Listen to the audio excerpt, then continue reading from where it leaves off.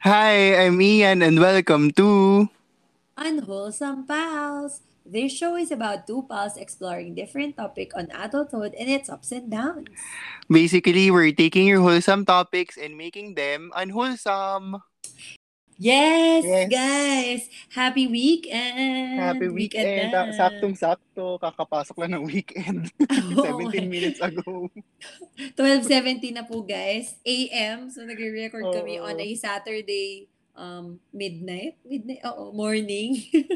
Madaling morning. Madaling araw. Oo, madaling morning. Pero yun Oo. nga, kasi nga, we have a very special guest for Oo. today. Okay. Bala So, kayo, break uli depende. tayo from usual topics ng adulthood, ganyan. Yes. Pero same pa rin naman. Nandun pa rin naman yung theme niya. Oo. Ayun. Pasok pa rin naman to sa theme ng adulthood. So, yes, nagbabalik ang na-miss yung OFWs. Na-miss nyo? So, ano na-miss nyo talaga, di ba? Hindi kasi parang ang dami natin, parang sequence of personal, yung mga, alam mo yun, yung mga Oo. topics natin, fear of ganto, tas nag-Halloween special Tapos tayo, mayroong ganyan. commuter series. Bago sa commuter series. Oo, Diba? Parang ang toto. dami nating na-touch after nung nagdalawa tayong OFW. Oo, so ngayon, ito naman, nagbabalik ang aming OFW series. And for tonight, we've invited this special guest kasi, grabe, kilala ko siya as a friend kasi best friend siya ng husband ko. So, ayun, Mm-mm. naririnig ko talaga na ang dami-dami niyang kwento, na hindi ko siya close before. Kasi syempre, ano lang, parang acquaintance lang. Minsan lang naman ako mapunta sa place ng husband ko before. So, hindi ko talaga siya nakikita. Nakakausap lang, kunyari, magkasama sila ng husband ko, tas nasa phone Oo. ako, Pero as papakausap, in, hi. yung close Oo. na Oo. So, hindi most ng talaga. stories niya, naririnig ko lang from my husband. So ngayon, I'm so excited kasi mapapakinggan ko na directly from him. So yun, Totoo. sobrang dami niyang napagdaanan based sa husband ko ah. Sobrang dami niya napagdaanan as in ups and downs. So ngayon, maririnig ko na first hand. And I cannot Mm-mm. really, I'm so excited kung ano yung mga comments niya, mga kwento niya, side kwento and all. So Ayun. yan. Oo. So, hindi na namin Without, patatagalin. Skip na yes, natin without lahat ng further ado, lahat ng segments. without further ado, Oo. we give you Gian. So our guest for today is a deputy charge nurse at Basingstoke and North Hampshire Hospital NHS Trust in United Kingdom. So let's all welcome Nurse Gian. Yes. Hello! Hello. Welcome to the Hello. show. Oo. Thank you! Oh my God, parang talagang media. Natatakot Oo. ako. May mga isusplok ka bang malala at kinakabahan ka? Oo. Hindi ko alam, parang kasi first time ko mag-podcast and stuff. So, medyo kinakabahan ako. Hindi sa akin usual. Oo. Well, yung mga guests din Oo. namin na OFW, yung mga abroad, yan din yung feeling nila. Tapos after, sabi nila, isa pa daw kasi parang ang sayang feeling daw kasi Parang parang kwentuhan lang kasi. na-reflect. Oo, parang Ah, ah, nag-reflect ah. din sila nung pinagdaanan nila. So, ayun. Ah, ah. Sige, So, try eto natin. na. Tingnan natin Hot seat. kung Oo. nako, ayan na nga ba? O ano nga ba Parang yun? ano to, the boss, ganun. Oo, fast talk. Charot, hindi. So, ito na, yung first question. Okay. How did you become an OFW and what work did you do? So, bakit nga ba? Kailan nag-start? Ganyan. So nag-start yung OFW ano ko, yung working abroad ko since 2014. So nag-start Mm. lahat 'yan dahil ang reason ko is syempre ang typical na answer is to help the family, which is true, Oo. totoo 'yon.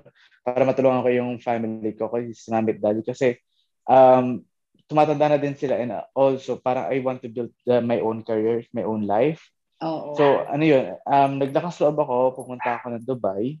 Yun doon ako nag-start, all in all Mm. talaga, Dubai. Tapos, Mm. ayun, medyo nahirapan akong maghanap ng work that time, medyo like 3 weeks. And then after that, ayun, hindi madali yung naging work ko doon. Mm-mm. Kasi Mm-mm. initially, hindi ako naging nurse. Ah, So, ano una mong initially, work? ano ako nun, medical records clerk ako sa hospital. So even Okay. though I work in sa Pilipinas bilang nurse, pero pagdating doon kasi may ibang qualification, may kailangan mag-take na examinations. So doon ako Mm-mm. nag-start. Mm. Tapos ayun, ano na yung question mo kasi kinakabahan talaga ako. so so ayun, yun nga, nag-work ako bilang medical records clerk pero eventually, ayun, nagpursige hanggang sa maging nurse uli. Kasi yun talaga yung Mm-mm. passion ko, yun talaga yung ano ko, yun talaga yung dream ko. Mm-mm. Ayun. So Ano after pa ba? So, ilang so Dahil pa ba pumunta ako? ka doon na ano, Mm. Oo. pumunta ka doon na parang walang work talaga, tapos doon ka lang naghanap. Oo, bali actually ang nag-pursue sa akin Okay. diyan is yung pinsan ko. So yung cousin ko nagtatrabaho na siya sa Dubai and then Mm-mm. umuwi siya sa Pilipinas for vacation. Tapos nag-usap kami, sabi niya sa akin, gusto mo ba sumama sa akin sa Dubai? And that time sabi ko, so opportunity knocks, so why not grab it? So nag-ask ako ng mami ko, daddy ko, nagpaalam ako kung pwede ba, ganyan, ganyan. Kasi family-oriented akong tao. Tapos ayun, sabi Mm-mm. nila, kung gusto ko daw ba, sige go, sabi niya gano'n sa akin. Tapos, ayun, nagpunta ako ng bilang tourist visa. So, Mm-mm. usually, yun ang pathway talaga ng pagpunta sa abroad sa Dubai. Nagto-tourist Mm-mm. visa ka muna and then doon ka maghanap ng work. Tapos, tsaka nila Mm-mm. i-convert to working visa para mag-stay ka doon na mas matagal. Mm-mm. Ayun.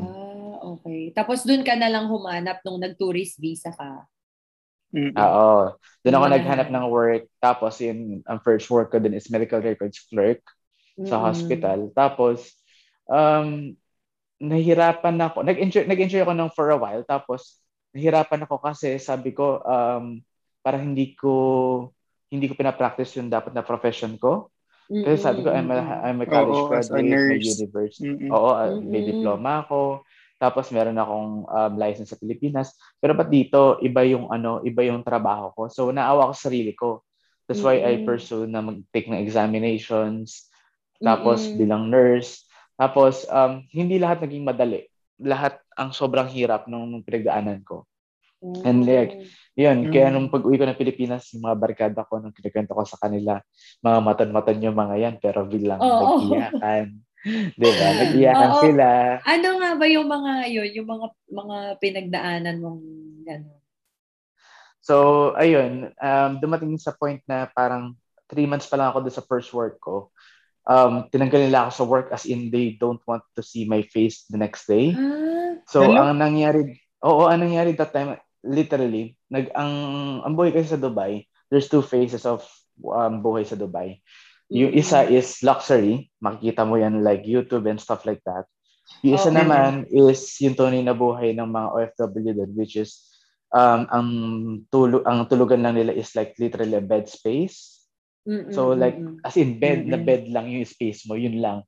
Wala kang cabinet, as in dun yung damit ko dati nasa paanan ko lang. Yung mga As in, pinlansya ko kama yung lang talaga? as in kama lang talaga. And it cost us Ah, like around magkano yun sa Filipino peso, it's around that time is 700 dirhams eh. So mga 8,000 to 5,000 pesos. tapos kama Ganun yata lang? yun. Grabe. Ang Tapos kama mahal. lang. Oo. Tapos wala pa dun yung Kuryente. pag-share-share niyo yung gasol. Hindi, Oo, yung oo. Mm-mm. kuryente kasama na siya. Pero yun, tapos sa isang room, kunwari isang one-bedroom flat, sa isang bedroom, ano yan, mga 4 na bunk bed sa 4 na double deck. So, Mm. 8 kayo na nandun sa loob ng Mm-mm. isang room na yun. Kwarto. Nag-share-share Oo. kayo. Tapos, isa lang banyo nyo. So, talaga is by schedule ang Oo. liguan. So, it Oo. start 4 Mm-mm. a.m., 5:30, 4:30, ganyan yung liguan doon. Ang aga. Tapos, oo, ano ba, didiretso ko ba yung chika ko? Oo, go lang. Sige, go Diretso mo. lang. Go Go lang. lang. Kasi baka mamaya wala na kayong may tanong sa akin, madaldal ako talaga. Ay, di, okay Sige, go lang. lang. Oo. So, ayun, nung nandun na ako sa Dubai, so yun, tinagal nga nila ako sa work kasi sabi, nalaman nung Filipina, ayan, ito na kapit na kayo. So, nalaman nung mga Filipina doon na magte-take ako ng examination for nurse. Ngayon, doon sa hospital na Mm. pinapasukan ko is hindi sila nag-employ ng male nurse. So, they Ah, knew from their back of their mind na kapag ka nakapasa ako ng exam, aalis ako ng hospital nila. And they don't want that. So, Okay. kasi sabi nila sa akin, ang nangyari, pinatawag ako sa HR, sa director, actually, director na agad. Kasi ang HR is Filipina din. She didn't even bother to speak to me first na ano nangyari, ganyan-ganyan. As in, diniretso Oo. na agad sa director. Tapos, yung director naman is Indian. Tinawag ako, just imagine 22 years old ako that time. Hinaharap ko yung sinasabihan ako na you think you can fool us na hindi na yung malalaman na mag-exam ka and stuff like that. Sabi ko, I just want to pursue my dreams. I want to pursue my passion. I'm a nurse, sabi ko ganun. Tapos sabi niya, no, if we employ you as a clerk, you're just a clerk. Kumagano sa akin. Ay, So, parang sa akin, sabi ko, hindi na tama to. And then, as in, sinabihan niya ako na I don't want to see your face anymore tomorrow. Tapos, ang pera ko lang sa wallet is around 2,000 pesos pag kinonvert mo. Kasi kababayad ko lang ng bed space ko. Yon sa bahay. Like the next, the day before nung sabihan sa akin yun. Kasi sobrang iyak ko nun. Iyak ako na iyak na parang akong inagawan ng candy, ganyan. So, totoo yung, alam niyo yung nai-imagine niyo lang ano pa na to, sa mga telenovela. Yung sa sidewalk na umiiyak ka, tapos kasi may nangyaring masama. Totoo nangyari as in, hinay tuhod ko noon. Tapos, ayun, at around, 5:30 dun sa UAE, samantalang dyan sa Pilipinas, around 9:30 na ng gabi noon. So, that time, tinawagan ko yung mami ko kasi si mami na support system ko noon. Tinawagan ko siya, sabi ko, Mi, pwede lang mag-Skype tayo. Tapos sabi niya, ba't gabing-gabi naman na, anak, ganyan siya sa akin. Sabi ko, Mi, I don't have any work anymore, wala na akong trabaho. Tapos, bakit? Ganyan siya. Tapos, kausap ko siya sa Skype, tumutuloy luha niya, kaya di niya pinapakita ng kita ko tumutulo. Tapos sabi niya, umuwi na daw ba ako ng Pilipinas? Kasi, ayun niya, nahihirapan ako. Siyempre, yun lang anak niya, ayun niya, nahihirapan ako. Naman, oo. Which is normal naman sa magulang. Pero sa time talagang, parents, oo. Oo, pero nilaban ko yung sarili ko kasi I just cried for 2 days and literally, thank God, nawalan lang ako ng trabaho for 9 days. Nagka-job agad ako sa Abu Dhabi naman. So, sinalo nila ako. So, ang policy kasi ng UAE, for example, hindi mo na-complete ang contract mo, ang mangyayari sa'yo doon is magkakaroon ka ng employment ban. So, like, for 6 months, hindi ka pwede magtrabaho.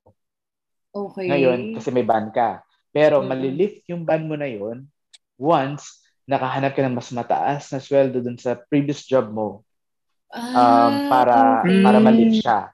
Okay? So, ganun yung nangyari. So, ang days na naghanap ako ng work, imagine 40-50 degrees Celsius around sa labas ng UAE that time. Naglalakad ako na naka-long sleeve. Init, grabe. Sobrang init, sobra. So, lalakad ako na naka-long sleeve kasi... Grabe. Oo, kasi I take chances na baka mamaya may mag-interview din sa akin. Paligpas ako ng CV. As in, nag-walk in ready ako. Ready ka. Kaya ka naka-long sleeves. Oo, so naglalakad ako ng ganyan kasi tapos alam niyo yung pampalipas gutom ko na lang noon, yung pupunta ako sa mall kasi maraming free taste doon. So, free taste ka ng ganyan, tapos ang bibili mo na lang tubig para busog ka na, ganyan, tapos lakad ka na lang ulit. As in, for 9 days, chinaga ko lahat. Oo, chinaga ko. Tapos, after nun, yun nga, nagkaroon ako ng job sa UAE. Sa Abu Dhabi. Abu Dhabi, oo. Sa Abu Dhabi naman ako nun.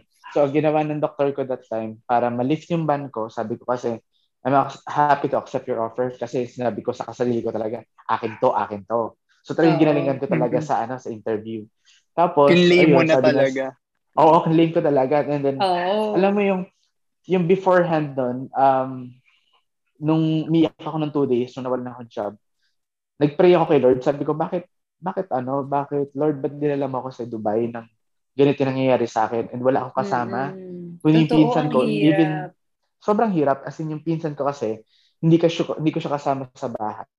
So, nandun siya sa medyo, biyahe pa akong 15 minutes ng train.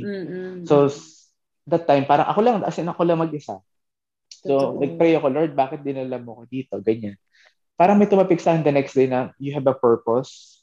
So, talagang yun yung nag-strive na ako maghanap ng work. Then, yun nga, natanggap na ako sa Abu Dhabi and then they, tinaasan nila yung sweldo ko. So, tinaasan nila ginawa nila 5,000 dirhams that time, yung sweldo ko. Pero ang sweldo ko lang talaga 3,000 lang sa kanila. So, 2,000 binabalik ko every month para lang malip yung ban ko. Parang sa so ban. parang internal arrangement lang. Internal arrangement sa amin ng doktor na parang every month, bibigyan ko sa'yo yung 2,000 basta lalabas sa sweldo ko is 5,000. Ganon, para hindi kami mahuli nung sa visa. So, ayun. And then, maraming pinagdaanan sa Abu Dhabi. And then, fast forward na tayo kasi baka marami kang tanong eh. Ang dami kong kwento. Hindi, go lang. Go lang, grabe. Natutulo na nga yung luha ko. Sure yan. Baka 3 hours tayo dito. So, ayun. Anong nangyari then, after no, nagsikap ako, sabi ko sa doktor ko, bago ko accept yung offer nila, kasi di ba sabi nga, igagawin daw nila yung visa ko and stuff.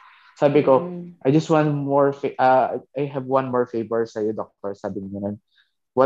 Sabi niya, ano yun? Sabi ko, sooner or later, magtitik ako ng exam bilang nurse. Kasi I'm a nurse. I want to pursue my dream. Tapos, sabi niya sa akin, don't worry about it. Suportahan ka namin dyan. Basta gawin mo yung trabaho mo ngayon bilang insurance coordinator. So, nag-insurance coordinator ako that time. So, alam niyo, there's a funny thing. Nung nag-interview ako dun sa dance clinic na yun, ang suot-suot ko nun kasi Wednesday, ang kasi doon, ang working sa UAE is Sunday to Thursday. So, Friday ang nila. Friday ang kanilang weekend. Tsaka Saturday. Pero pag private, Friday lang. So, Saturday, may pasok ka uli. So, like 6 days working ka. Tapos, nung pagdating ko, nung tinawagan nila ako, Wednesday night.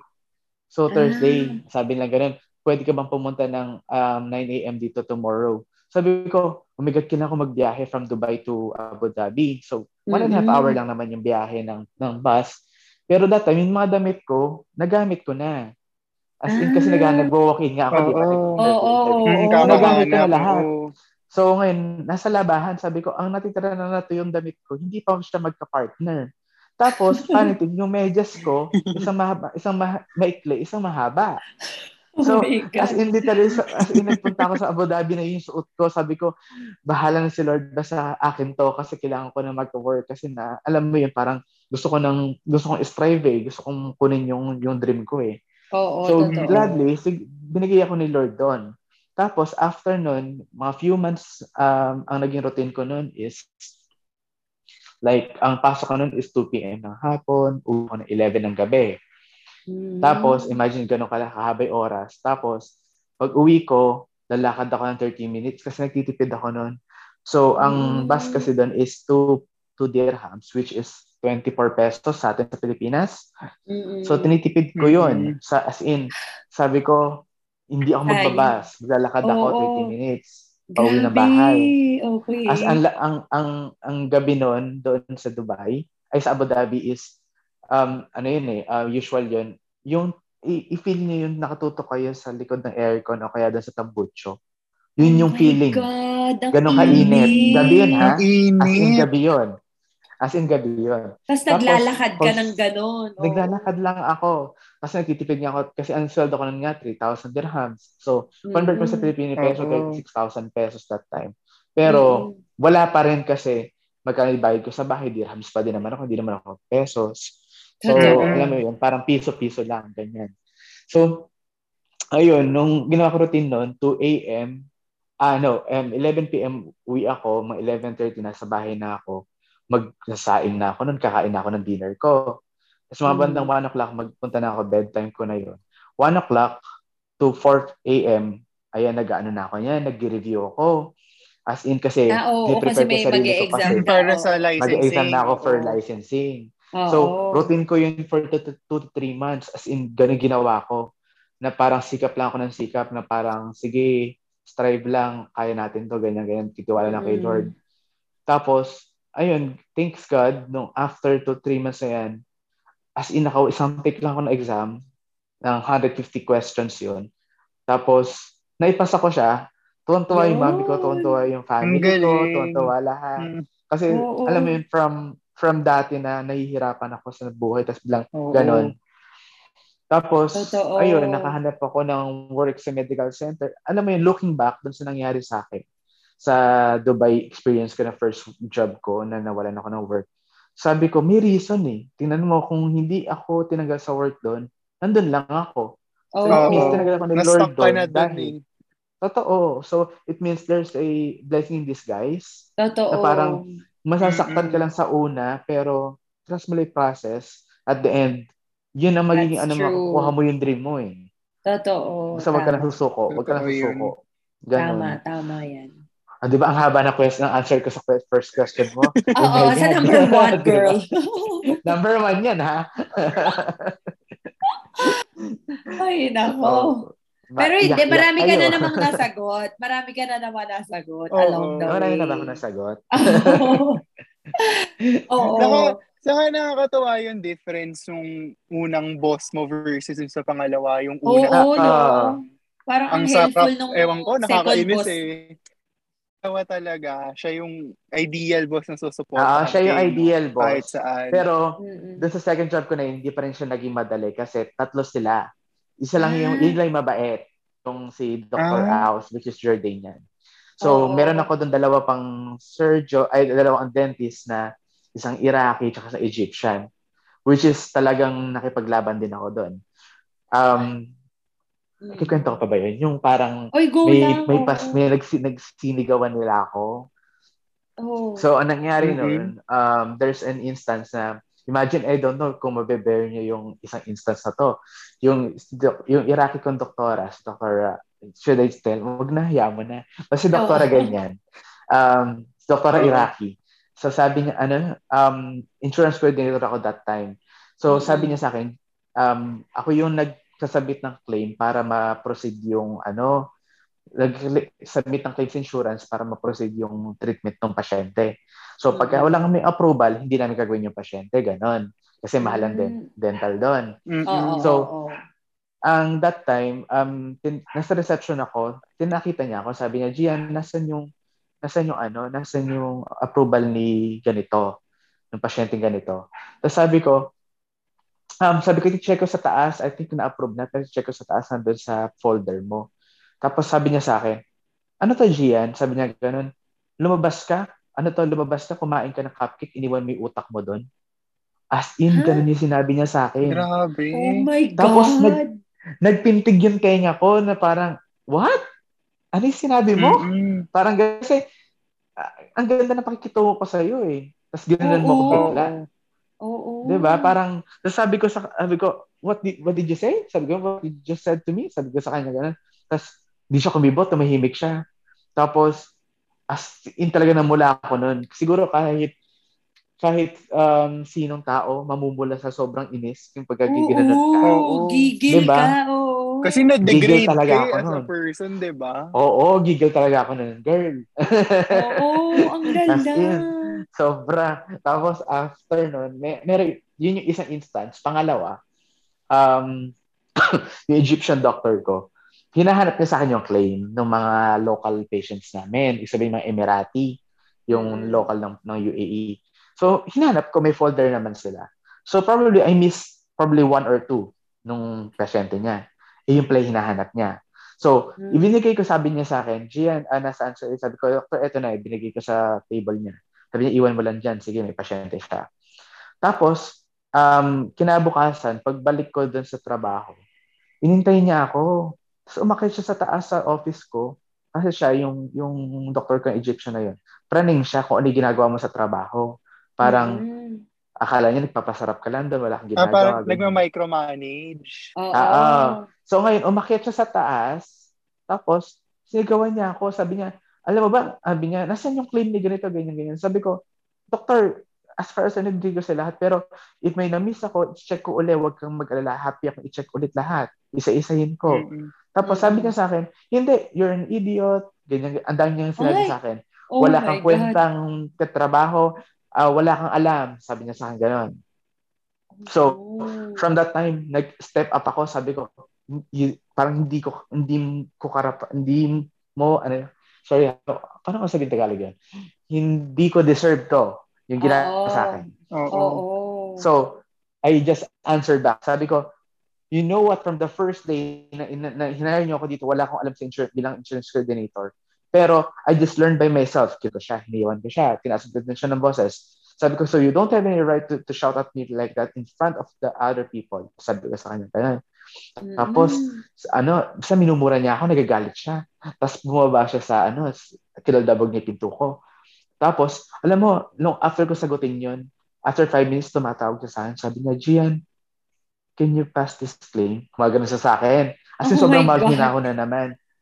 Tapos, as in, baba ako. Sabi ko, okay, doctor. Tapos baba ako. Tapos kinuha ko lang sa akin. Tapos kinaldabog yung pinto niya.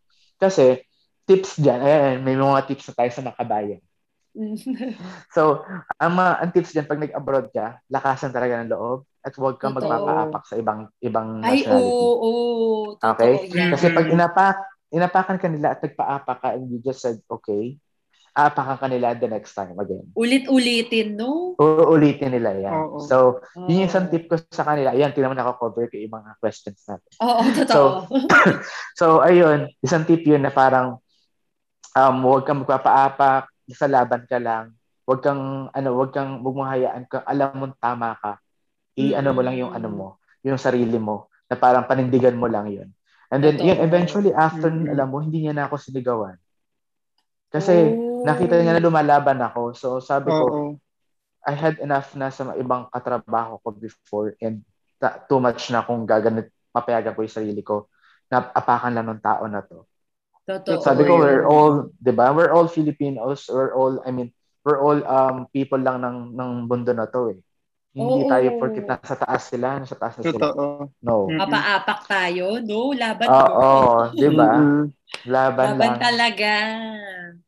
Grabe. Pero ang lala nun as in sinigawan kanya in front of people? Oo, at least wala siyang tawag din sa Pilipinas, delikadesa. Parang wala siyang, hindi siya man lang nagsasorry sa'yo. Respeto din eh. Pati respeto sa colleague mo kahit wala. ka niya, di ba? Wala. Kasi ganun ang ugali ng, I don't want to generalize, pero most of them, ng mga Arabic people is ganun. Pero hindi lahat. Marami kong kaibigan ng mga Arabic people din, which is pababait sila lahat. Pero siguro may mga, siguro, naman yan eh, tao lang. Kumbaga, parang even sa Pilipinas, meron din tayo mga ibang Pilipino na, diba? Na hindi maganda yung, yung attitude. So, sila din siguro, may ganun din sila, pero hindi ko generalize. Lahat is, yung Arabic people is, I have a lot of friends na mababait talaga.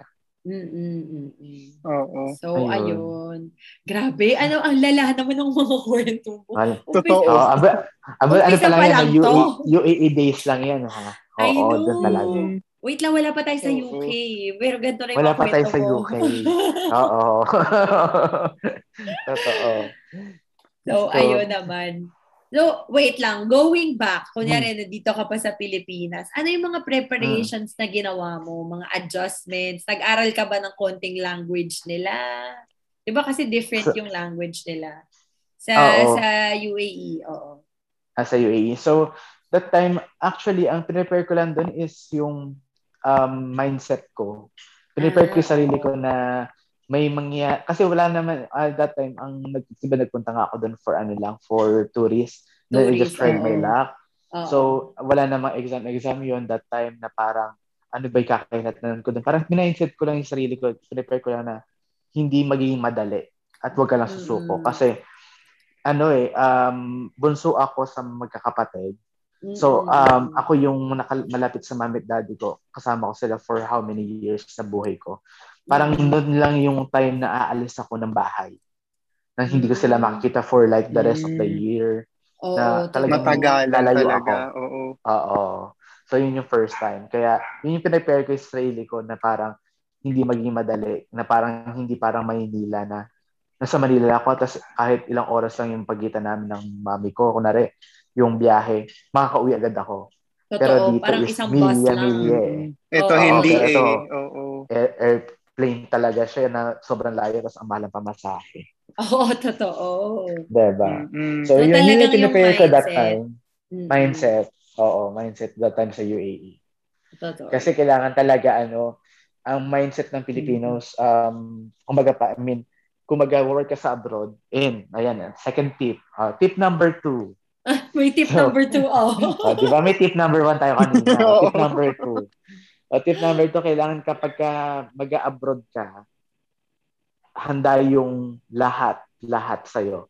Handa yung physical na aspeto mo, handa yung emotional state mo, spiritual, lahat dapat. Kasi sa abroad, wala kang tatakbuhan kundi sarili mo at si God. Totoo. Yun lang talaga yung makakapitan mo. Totoo.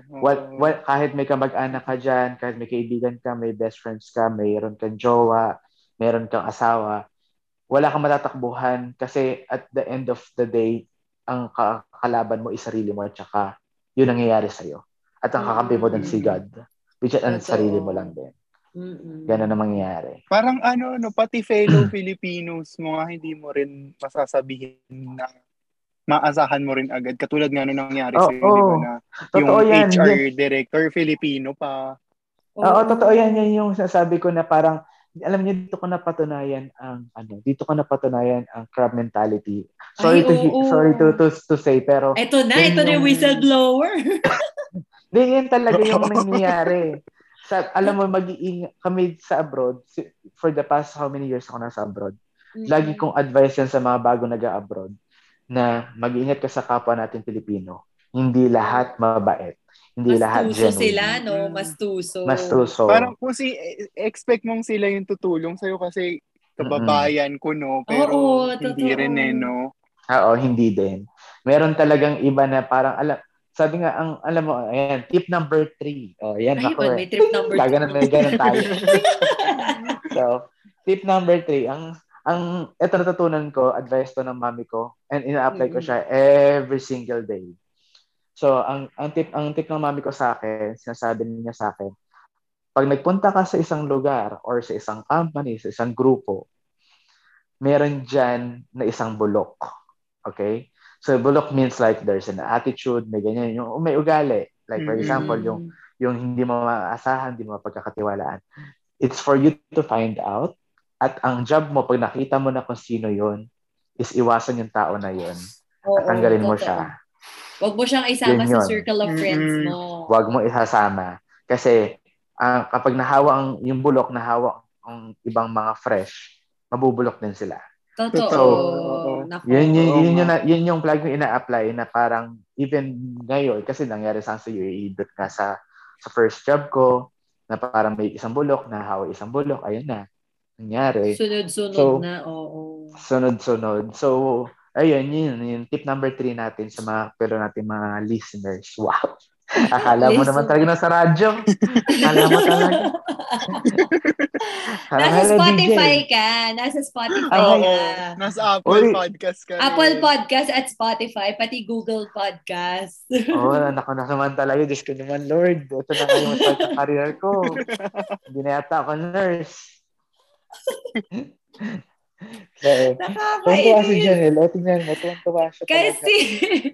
Kasi naririnig ko lang to dati sa husband ko kay Ethan. Pero nakakaiyak pala pag galing sa'yo. Kasi pag kanya parang may konting twist na nakakatawa na Oo. Iba pag first-hand experience ng nagpaano. Yun ang kwento. Oo.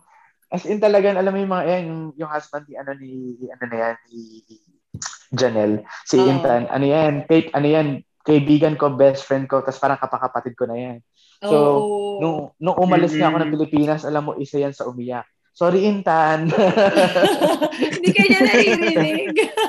Pero isa yan sa umiyak. Umiyak yan sa akin, sabi niya, mag-iingat ka doon, brother. And alam mo, parang kitang kapatid na parang kapag may problema ako, ikaw tinatakbuhan ko, ganyan. So, ayun, isa yan sa mga kaibigan ko na genuine din talaga. As in, napakapalad ko na makahanap ng mga kaibigan. Wow! Hindi, totoo yan. Serious yan. As in, mahirap makahanap ng true friends na through ups and downs na nandyan lang sila. Totoo naman yun. Hindi ka nila i-judge. Oo. And I love them so much. Grabe. Oo nga Ayun. namimiss ka na nga namin, nakasama. Ay, naku, hintayin niyo na lang ako. Malapit Malapit na. na. Malapit na. Uwi tayong Pilipinas. Oo, malapit na talaga. Ayun. So, Ian, may question ka pa ba? Ito, di ba nabanggit mo kanina na nakapasa ka ng licensing exam for nurse sa UAE? Nag-work ka pa ba doon as a nurse or parang diretso ka na agad sa ibang bansa, sa UK? Oo, nag-work pa ako doon for the next 2 years pa yata ako doon o 2 years. Matagal So ka total na kong total kong UAE days is 3 years and 9 months. Matagal. So doon ako matagal din. Ako nag-stay sa yun yung naging nurse ako, doon ako talaga din. So around I think 2 years and 6 months like that. To complete yung 3 years and 9 months ko. So ayun nga, so nandun ako sa dental clinic. So pumasa ako ng exam. So nung pumasa ako ng exam, etong Egyptian doctor, yung sumigaw sa akin before, is sinasabihan niya ako, ipopromote daw niya ako bilang assistant niya, ganyan. Wow, biglang ganon, di ba? Akala mo naman close kami. So, pero alam mo, yun, thankful din ako doon sa isang doctor ko, yung si Dr. Aus. Ayan, nasasabi ko yung pangalan. Anyway, Dr. Aus, siya yung Jordanian na nag-agree sa akin na yung mabait sa offer letter. So, siya din ang Mm-mm. tumulong sa akin para makalap ko, or yun, malakas makatagalog, ma-gather ko yung amount para pang exam ko. Kasi pinahiram niya ako that time ng credit card. Sabi ko sa kanya, kung pwede ko akong bayaran sa kanya monthly, huhulog-hulugan ko para lang kasi ang exam nun is around 1,500 dirhams yata. So, medyo mahal. Oo. I So, mean, medyo half ng mahal sweldo lahat. mo, diba? So, mahirap. Oo. So, mahirap siya ipunin agad-agad. So, sabi ko, nag-thank you talaga ako sa kanya na, sabi ko, Dr. Aus, sabi ko, thank you for everything na ginawa mo sa akin. Tapos, yun, pinapromote niya na nga ako, ganyan. Sabi ko, as much as I want to be in the hospital, sabi ko sa kanya, kasi dental clinic yun eh. And may nakapagsabi din sa akin, nakatrabaho ko doon, na dentist siya sa Pilipinas. Kaso, nagkatrabaho siya sa dental assistant kasi kulang siya experience.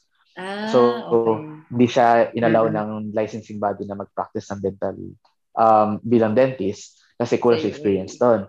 So, sinabihan niya ako, sabi niya sa akin ganun, huwag kang magpapaano dito sa dental clinic, huwag kang mag-stay dito kasi kung nurse ka, ko-convert nila sa dental assistant yung nurse, yung license mo, ngayon, ma-stack ka lang sa dental clinic.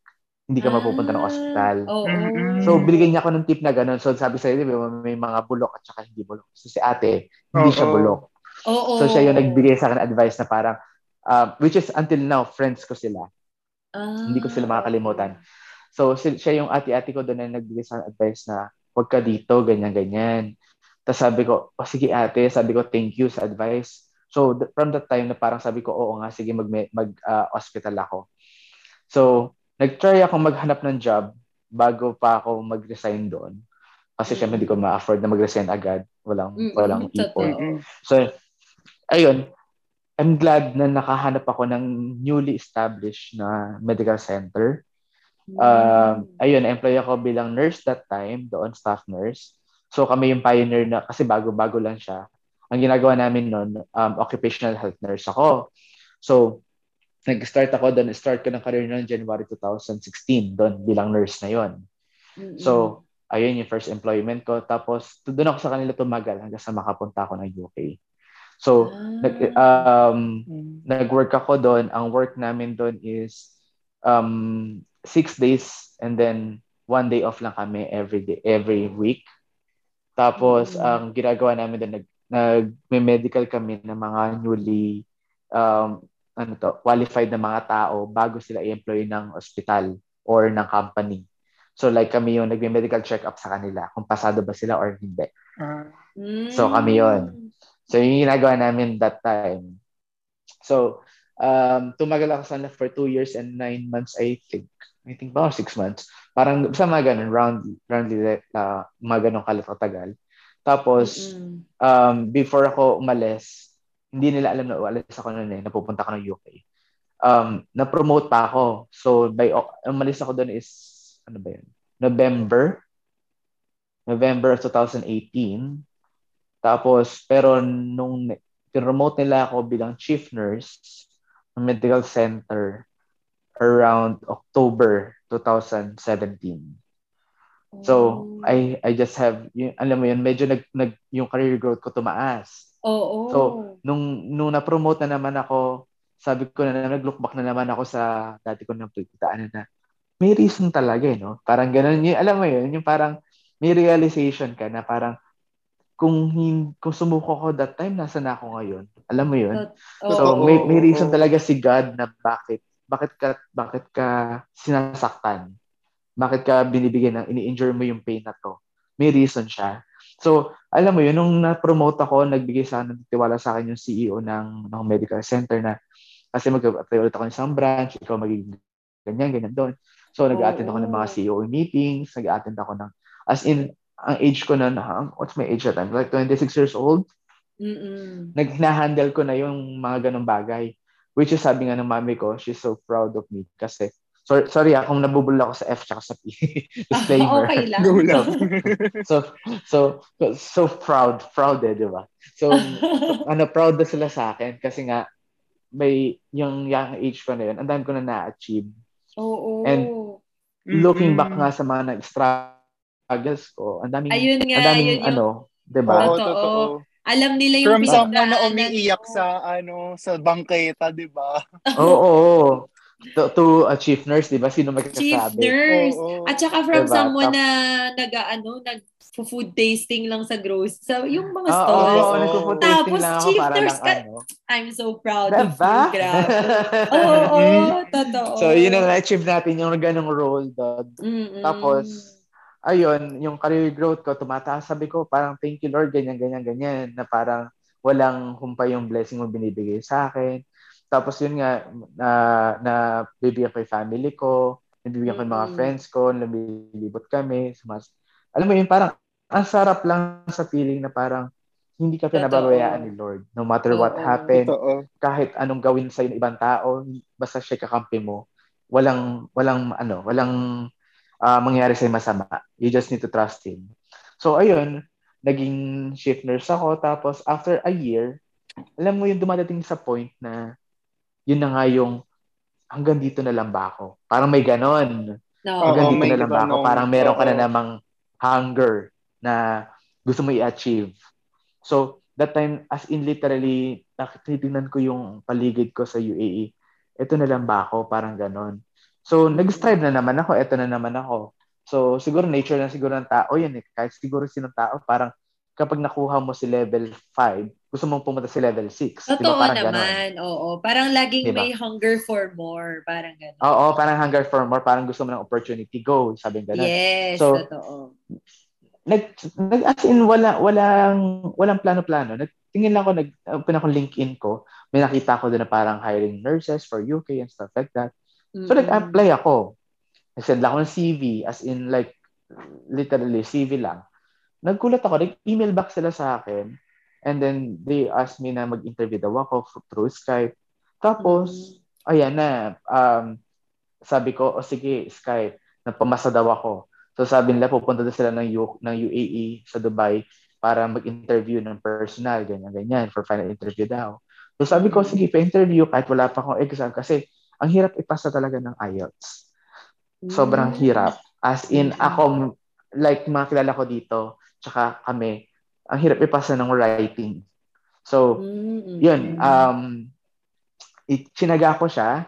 So, nakapasa na ako ng final interview nila. Tuwa ako, may offer letter ako sa UK, ganyan. Pero may invalidate siya once na hindi mo ipinasa yung mga exams mo for like a year. So, bibigyan ka ng 1 year para ipasa lahat ng exams. Makomplete mo in a year. Requirements nila. Okay. Oo. Sorry, medyo na sa med. Tapos, ayun, nung ano pangalan na to? Nung naipasa ko na yung exams, actually, ang dami kong pinagdaanan sa exams. As in, pupunta ako ng Dubai, tapos mag-exam ako doon, tapos pabalik ako ng Abu Dhabi, tapos magtatrabaho ulit. Pero ang iniisip ko na lang noon, mag-exam na ako na mag-exam hanggat meron na akong pang-exam. Alam mo yun, kasi meron pinagkukunan na pag Mm-mm. natrabaho. Hanggat may na pera, di sweldo. ba? Tapusin Hanggat may Mm-mm. pera. Oo, Gawin mo yung dapat mong gawin. So, I'm glad, ayun, napasa ako sa exam. Tapos, first kong exam actually, there's a funny story. Dun sa exam ko yung CBT, kasi there's two parts sa licensing dito sa UK. So, first mong exam is CBT, which is computer-based test. Tapos second is OSCE, which is yung take mo dito, practical exam na yun pag nandito ka na sa UK. Tapos, yung isa is English language test, IELTS or OET. So, yung IELTS ko that time, alam niyo, nakalima ako. 'Di ba? Kung siguro kung sinong tao man yung makakalima, alam mo yung susuko na ako eh. Parang ganon. Wait lang, 5 takes? Naka-5 takes ka? Naka-5 takes ako ng IELTS. Okay. Hindi ko yan kinakahiya kasi ang hirap talaga. Pero mahirap naman talaga siya. Pasado na ako sa speaking, pasado na ako sa ganyan.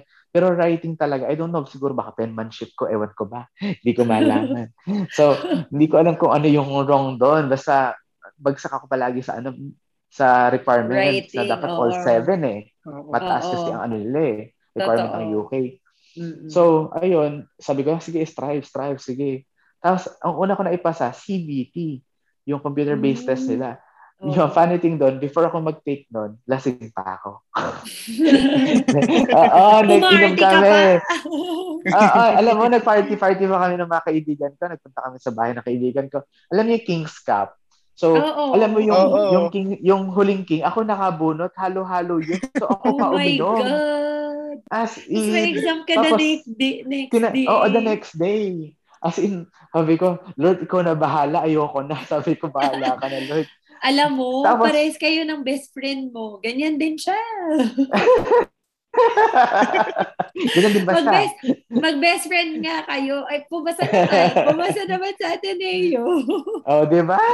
Akalain mo naman, atinista nga daw siya eh.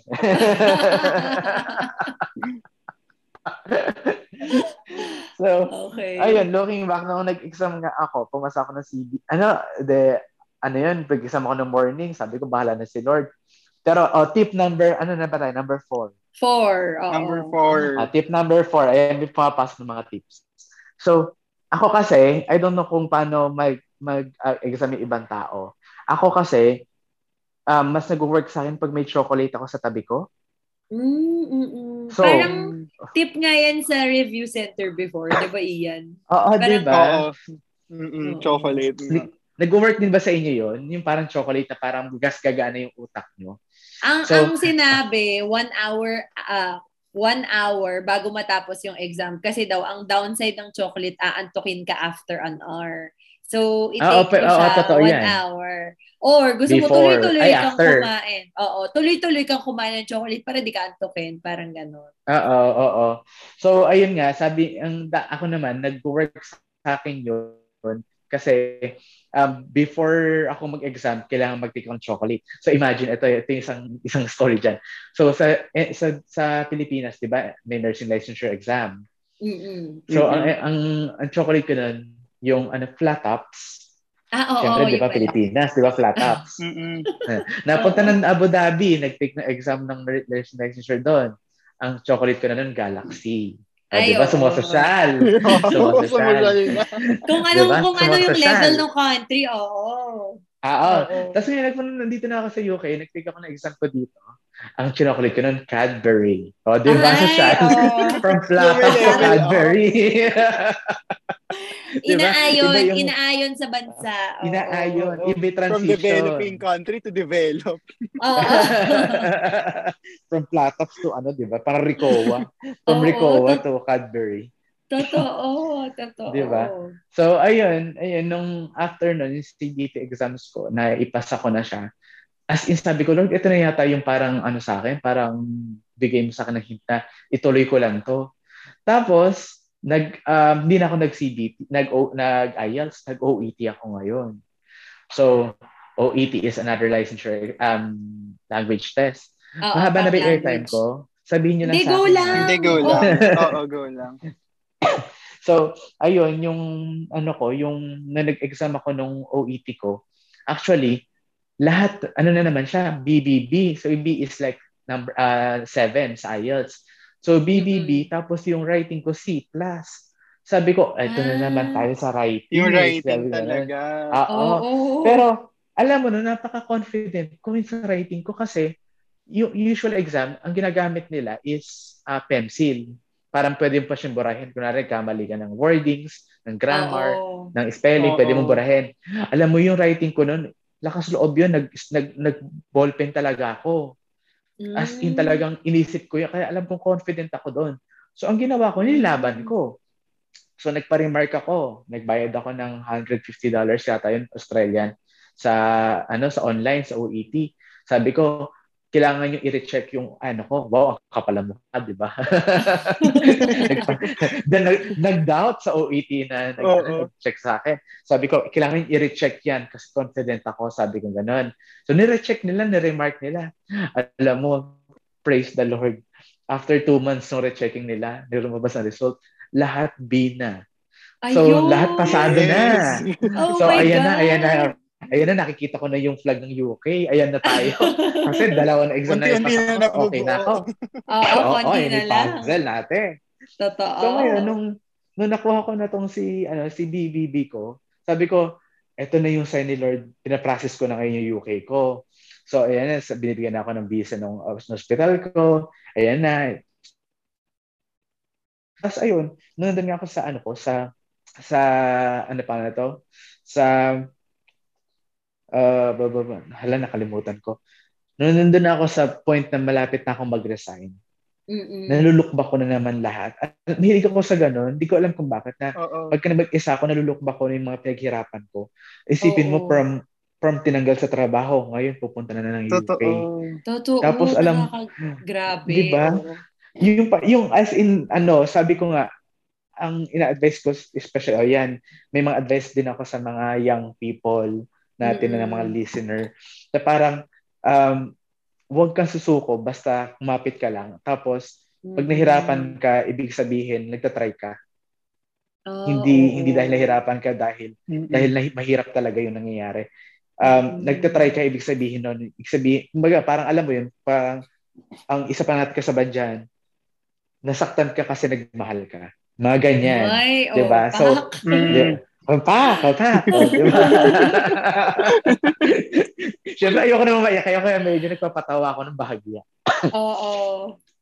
So, ayun, yung parang nag-look back na naman ako. Tapos, alam mo yung lumabas yung visa ko sa UK. Sabi ko, ito na yun. Tapos, binook na nila ako ng ticket. Tapos, sobrang thankful ako kay Lord. Sobrang thankful ako sa lahat na nangyayari sa buhay ko. Pero, eto. May catch na naman. Look, may catch na naman tayo. Before pa ang lahat ng UK ko na yan. Before pa lahat ang maipasa ko yung CBT na yan. Merong isang bulok na hindi ko nakita. Diba? Okay. Ngayon, wait lang, itong bulok na to, nasa Abu Dhabi or nasa UK? Sa Abu Dhabi. Okay. Yung sa hospital din na yung before ako lumipad dito sa UK. Yung medical. Tapos Filipino din ba to uli? Pilipina siya. Oh my gosh. Okay. Diba? Na-hurt kasi ako pag Filipino kasi ang thinking ko, kailangan tayo yung nagtutulungan pero hindi pala talaga. In reality, hindi pala talaga. Okay. Hindi talaga kwento so, ito na, kapit na kayo uli. Ito na ulit. Okay. So, ngayon, di ba, so nakuha ko na yung position ng chief nurse sa hospital, sa medical center ko. And then, after nun, ang nangyari is, nagpunta ako sa dati kong tumuring sa akin na sa accommodation ko. So, yung sa Abu Dhabi kasi, di ba, hindi ko pala naikwento yun. Sa Dubai, di ba, yung bed space lang ako. Nung napunta ako na Abu Dhabi, nag-transfer ako doon. Room na siya. Pero 4 lang kami. Hindi kami crowded. As in, maluwag. Okay. Tapos may cabinet akong sarili. Alam mo, masaya yung buhay. Tapos yung pamilya na yun, isa-shout out ko sila. Si ating Tita Mary at si Kuya Russell. Sila tumulong sa akin na parang, sila tumulong sa akin parang, alam mo, hindi ako ma-feel yung homesick ko. So, parang tinulong nila akong parang anak. So, sobrang thankful ko sa kanila. So, nung nakuha ko na yung position ng bilang chief nurse, pumunta ako sa kanila, dumalaw ako. Nag-hi ako, kumain kami, ganyan, nagkwentuhan kami kung ano yung buhay-buhay. Tapos, nirecommend niya sa akin isang pamangkin niya. Sabi ko kasi, tita, sabi ko, may naghahanap kami ngayon ng receptionist. So, baka may kilala ka. So, binigay niya sa akin niya, ay, tama-tama, si ganito, kailangan naghahanap ng work kasi wala lang ng work na kahapon. Sabi ko, sige, ibigay mo sa CV, tutulungan ko. So, syempre, bilang may boses ako sa management, sorry kasi medyo makatila-lamunan ko. Hindi po COVID, wag po kayo mag-alala. Wala po ito. Negative po tayo. May booster na po tayo, kaya okay na po tayo. So, ayun, nung ano na yun, nung pinasabi niya sa akin, sige daw, pasa akin CV. So, ipinasok ko. So, i-build up ko talaga dun sa CEO namin. Sabi niya sa akin, sure ka ba, Gian? Mabait ba to? Ganyan, ganyan. Sabi ko, as far as I know, okay naman siya. Ganyan, ganyan, ganyan. Ginagawan ko. So, sa makatuwid, na-employ siya. Okay. Na-employ na siya. So, na-accept siya. Magaling magsalita tong si ate mo, girl, kasi nga galing siya sa sales. So, magaling magsalita. Medyo nakukuha niya yung loob ng doktor, which is okay na sa akin kasi happy ako para sa kanya dahil ano siya, parang may flying colors. Kasi kilala mo naman. So, after nun, nababalibalitaan ko, sinisiraan ako. Parang binabackstab ako. So, hindi ako naniniwala. Ako kasi, yung tipong hindi ako naniniwala kasi hindi ko nakikita sarili ko mata. So, parang hayaan ko lang, ganyan. Ngayon, that time, sa reception ako, medyo matabil ang dila ni ate mo, girl. May mga ibang tao doon, sinabihan ako ng ganyan, ganyan, ganyan. Tapos kinausap ko siya. Close door ko ngayon. Kasi ganun ako eh. Parang kapag may issue ako sa isang tao, kailangan kitang kausapin. Or else, ayokong sumabog. So, kinausap ko. Sabi ko, ate, ganito. Sabi ko, close door tayo, dun tayo sa room ni ganito. So, kinausap ko siya, ate, do you have a problem with me? Tapos sabi niya sa akin ganun, wala, ikaw, Gian, may problema sa akin. Sabi ko, ate, walang problema sa'yo. Sabi ko, ate kita, kaibigan kita, kilala ka ni Tita Mary Ann. Sabi ko, pamangkin ka Tita Mary Ann. So wala akong against sa'yo. Sabi ko, anong problema mo sa akin? Bakit minababaltaan ako na ganito at ngayon nadinig ko sa harap-harapan? The way you talk to other people in front of me, na yung pag-deal mo sa akin, iba eh. Sabi ko, anong problema mo? Tapos sabi niya sa akin, wala akong problema sa Gian, ganyan-ganyan. Sabi ko, ate, kung may problema ka sa akin, sabihin mo sa akin, kaibigan mo ako. And wag mo ugaliin yung ugaling sales. So, catch dun sa ugaling sales is dun sa ugaling sales kasi sa abroad, yung parang magsisiraan kayo para makuha mo yung customer. Oo. So, ganon. So, parang pinifeel ko. Agawan, parang ganon. Oo, agawan. So, napifeel ko, sisiraan niya ako sa CEO ko, sa ibang tao, para makuha niya yung loob ng CEO ko. Which is, magkaiba naman kami ng field. Nurse ako, bakit ganon? Siya is nasa admin. Diba? Oo, admin side. So, hindi ko mag-gets kung ano nangyayari sa kanya. So, eto na nga yun. Nung si Ate Mary, yung kasama ko sa trabaho, yun nga, yung kinausap ko. Sabi niya, wala daw problema, ganyan. Tapos nung sinabi ko sa kanya lahat ng naririnig ko, alam niyo, sabi niya sa akin, I'm sorry, Gian, gumanon siya sa akin. Can we start all over again? Ay, alam mo yung parang, it means may issue siya. So, ngayon, sabi ko sa kanya, hinag ko siya, sabi ko, ate, kung may problema ka sa akin, direct mo ko sabihan. Hindi yung maririnig ko sa ibang tao kasi I hate that. Kahit sino siguro tao, ayaw ng iba-backstab ka. And wag mo ugaliin din. Kasi tulong-tulong lang tayo dito. Kaya di ba sabi ko, hindi man sa para i-look back kita, pero i-look back mo lang na nakapasok ka sa work na to dahil sa akin kasi binuild kita. I mean, hindi dahil para to, hindi sa, wala sa sumbat eh. Pero yung mag-look back ka lang ba, parang sabi nga nila, tumingin ka sa pinanggalingan mo kung ano nangyayari. Para mas ma-appreciate mo yung present mo. So, ganun yung parang nafe-feel ko naman, nabe-betray ako, parang ganun yung dating sa akin. So, kinausap ko siya, then naging okay ulit. So, okay na naman, harmonious relationship kami. Bumalik, ngayon, dumating ako, malis ako, nagbakasyon ako. 1 week, punta ako ng States, punta ako sa tita ko. Ngayon, pagbalik ko sa UAE, sa Abu Dhabi, nagulat ako. Wala na ako opisina. At sabi nung consultant ko, nung CEO ko, mag-clinical na daw ako. Okay, sabi ko, okay. Ano nangyayari? Sabi ko. Tapos, wala ako yung 1 week na yon, 2 staff namin ang tinanggal sa trabaho. Oh my God. Nang hindi ako saan kinoconsult. Hindi saan kinoconsult. Yung practical nurse ko, tinanggal in Janat without anything.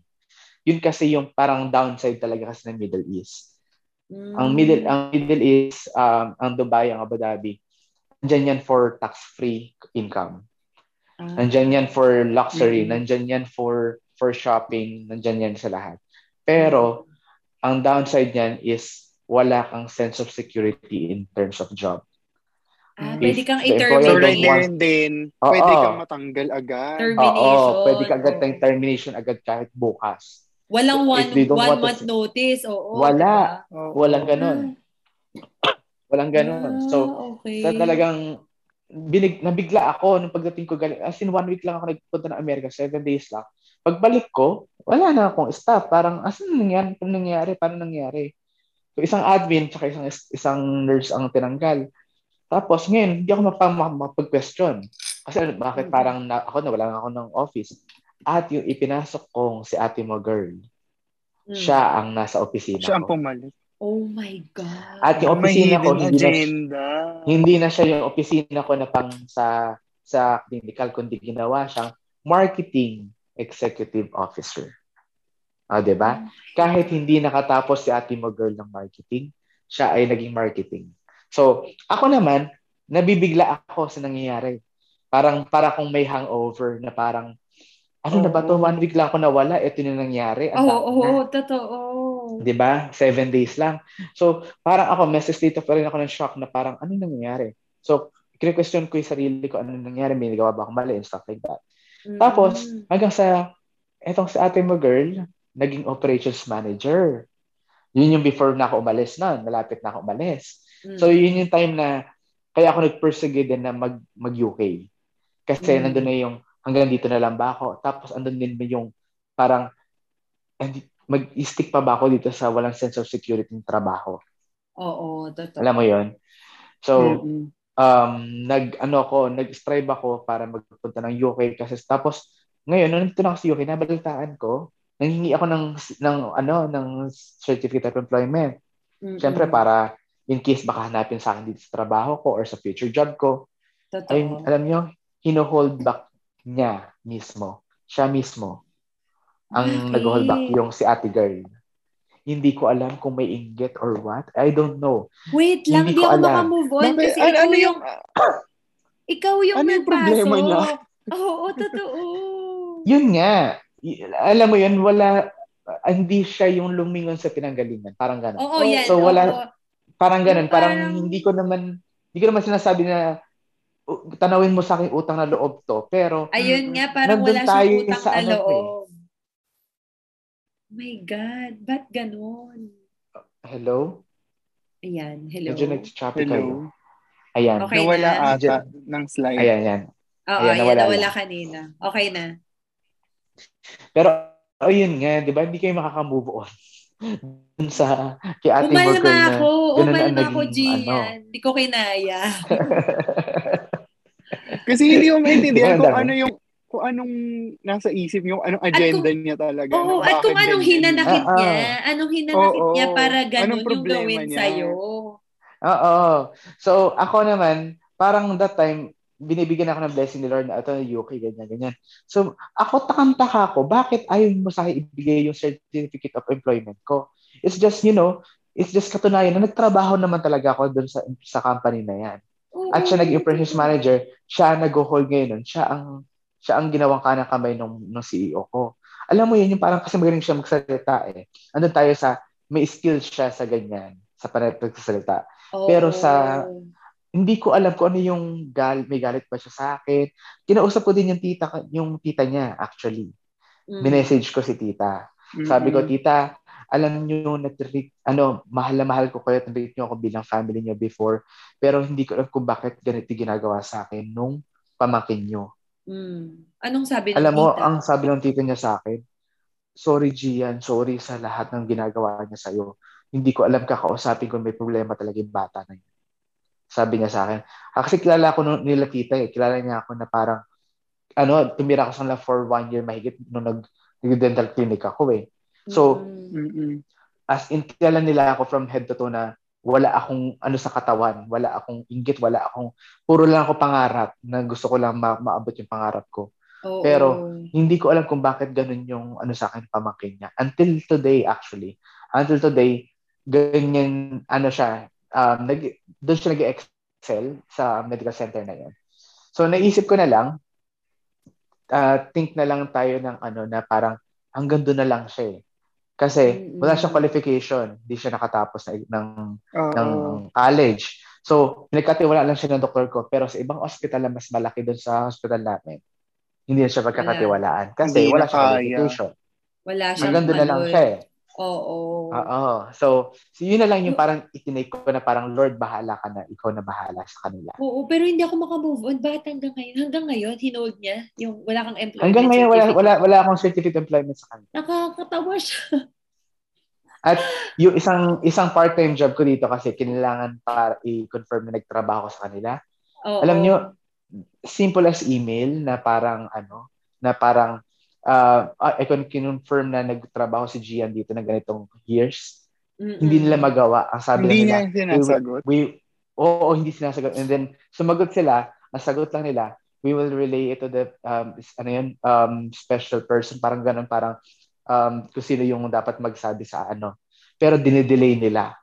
Grabe. Na to the point na yung partner ko dito sa to the point na partner ko dito sa UK, sinabi na sa akin, sabi ko sa kanila, I can prove you na nagtrabaho sa kanila, may payslip pa ako dito, tsaka may ID pa ako nila. Ginanon sabi mo na lang, para proof lang, oo. Para proof matapos lang na nagtrabaho. Oo. Kasi, oo. actually, dapat hindi nga nila kailangan na yun eh. Kasi dito sa UK, kung ano yung trabaho mo dito, yun lang. Hindi na yun dati. Hindi siya tumitingin sa past. So, ayun, sa part-time job ko, sabi na, sige, accept na namin to, ganyan. Okay na daw, sabi ng compliance. So, ayun, alam mo yun, maraming pagdadaanan sa abroad. Kaya nga, itong UK ko ngayon, yung nangyari sa akin na parang career ko dito, tsaka yung buhay ko dito, hindi ko siya na-achieve in just a snap. Oo. Maraming pinagdaanan, maraming taong kinausap, maraming taong pinaglaban yung sarili ko. Marami.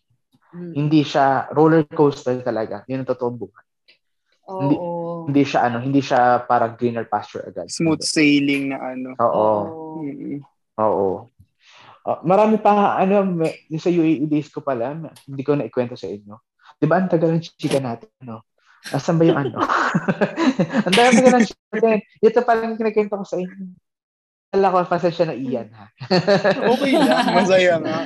Oo. At saka, grabe, roller coaster. Akala mo, nasa taas ka na, biglang may maninira na naman. Diba? Parang, di mo na-expect. Diba? Saka yung naninira talaga, kapwa Pilipino. Doon talaga masakit siya, no? Masakit siyang isipin. Kasi parang... Masakit siyang pakinggan, no? Oo. Parang kayo dapat nagtutulungan pero hindi ganun yung... Parang ayaw ng iba may nakakaangat na Filipino. Bakit ba ganun? Hindi ko din maintindihan. Parang bakit ganun? Even here, diba, may mga ganyan. Oo. Actually, hindi ko din alam eh. Pero yun, parang hindi ko alam kung nature na or culture. Ikinaganda ba nila yun? Kapag di ba, parang iniisip ko hanggang ngayon, parang kapag hindi ba, pag umangat ba ako, ikinaganda ba nila? Ewan ko, hindi ko alam. Ewan ko diba? May mga ganun talaga eh. Kumapit din kayo kasi dito sa UK may bulok din. Ay, pero alam mo lagi ko iniisip, pag, di ba yung diamond, mas binabato yung diamond ng mga pangit na stone. So parang, dahil na mag-shine, ikaw yung nag-shine, so babatuhin ka. Ganun.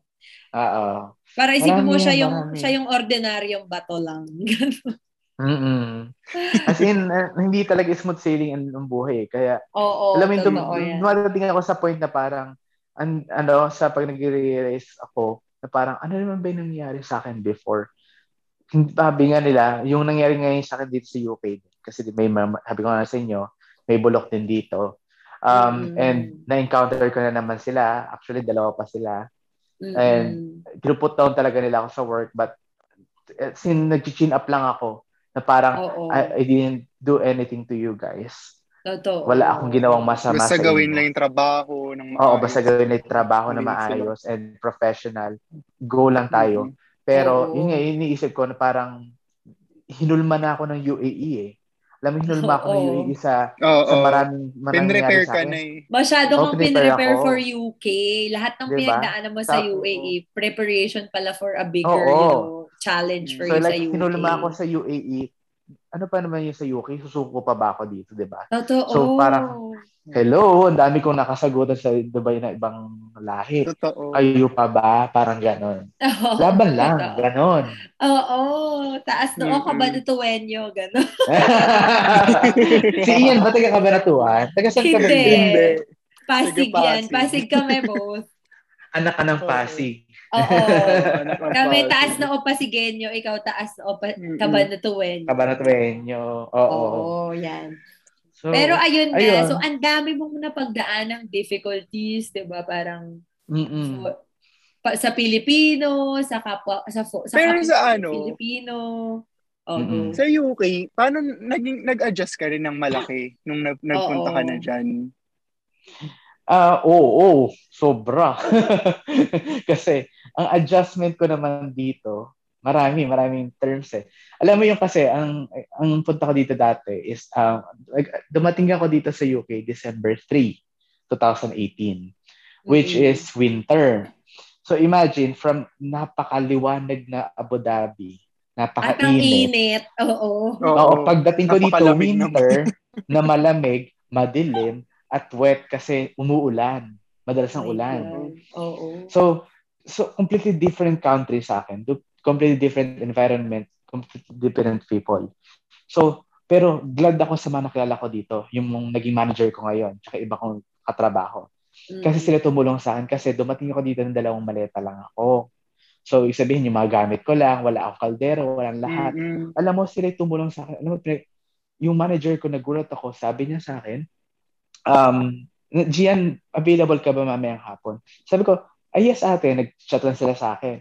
Tapos sabi niya, daanan ka namin dyan, ganyan. Tapos alam mo, mag-grocery ka na din, ganyan. Tapos nag-grocery kami, alam mo sila nagbayad, nung magbabayad na ako, sila kinuha nila yung yung sa till, sa bayaran, sa cashier. Tapos sila na nagbayad yung sabi ko, ate ano yan, pamasko ko na sa'yo yan kasi nag-uumpisa ka pa lang dito.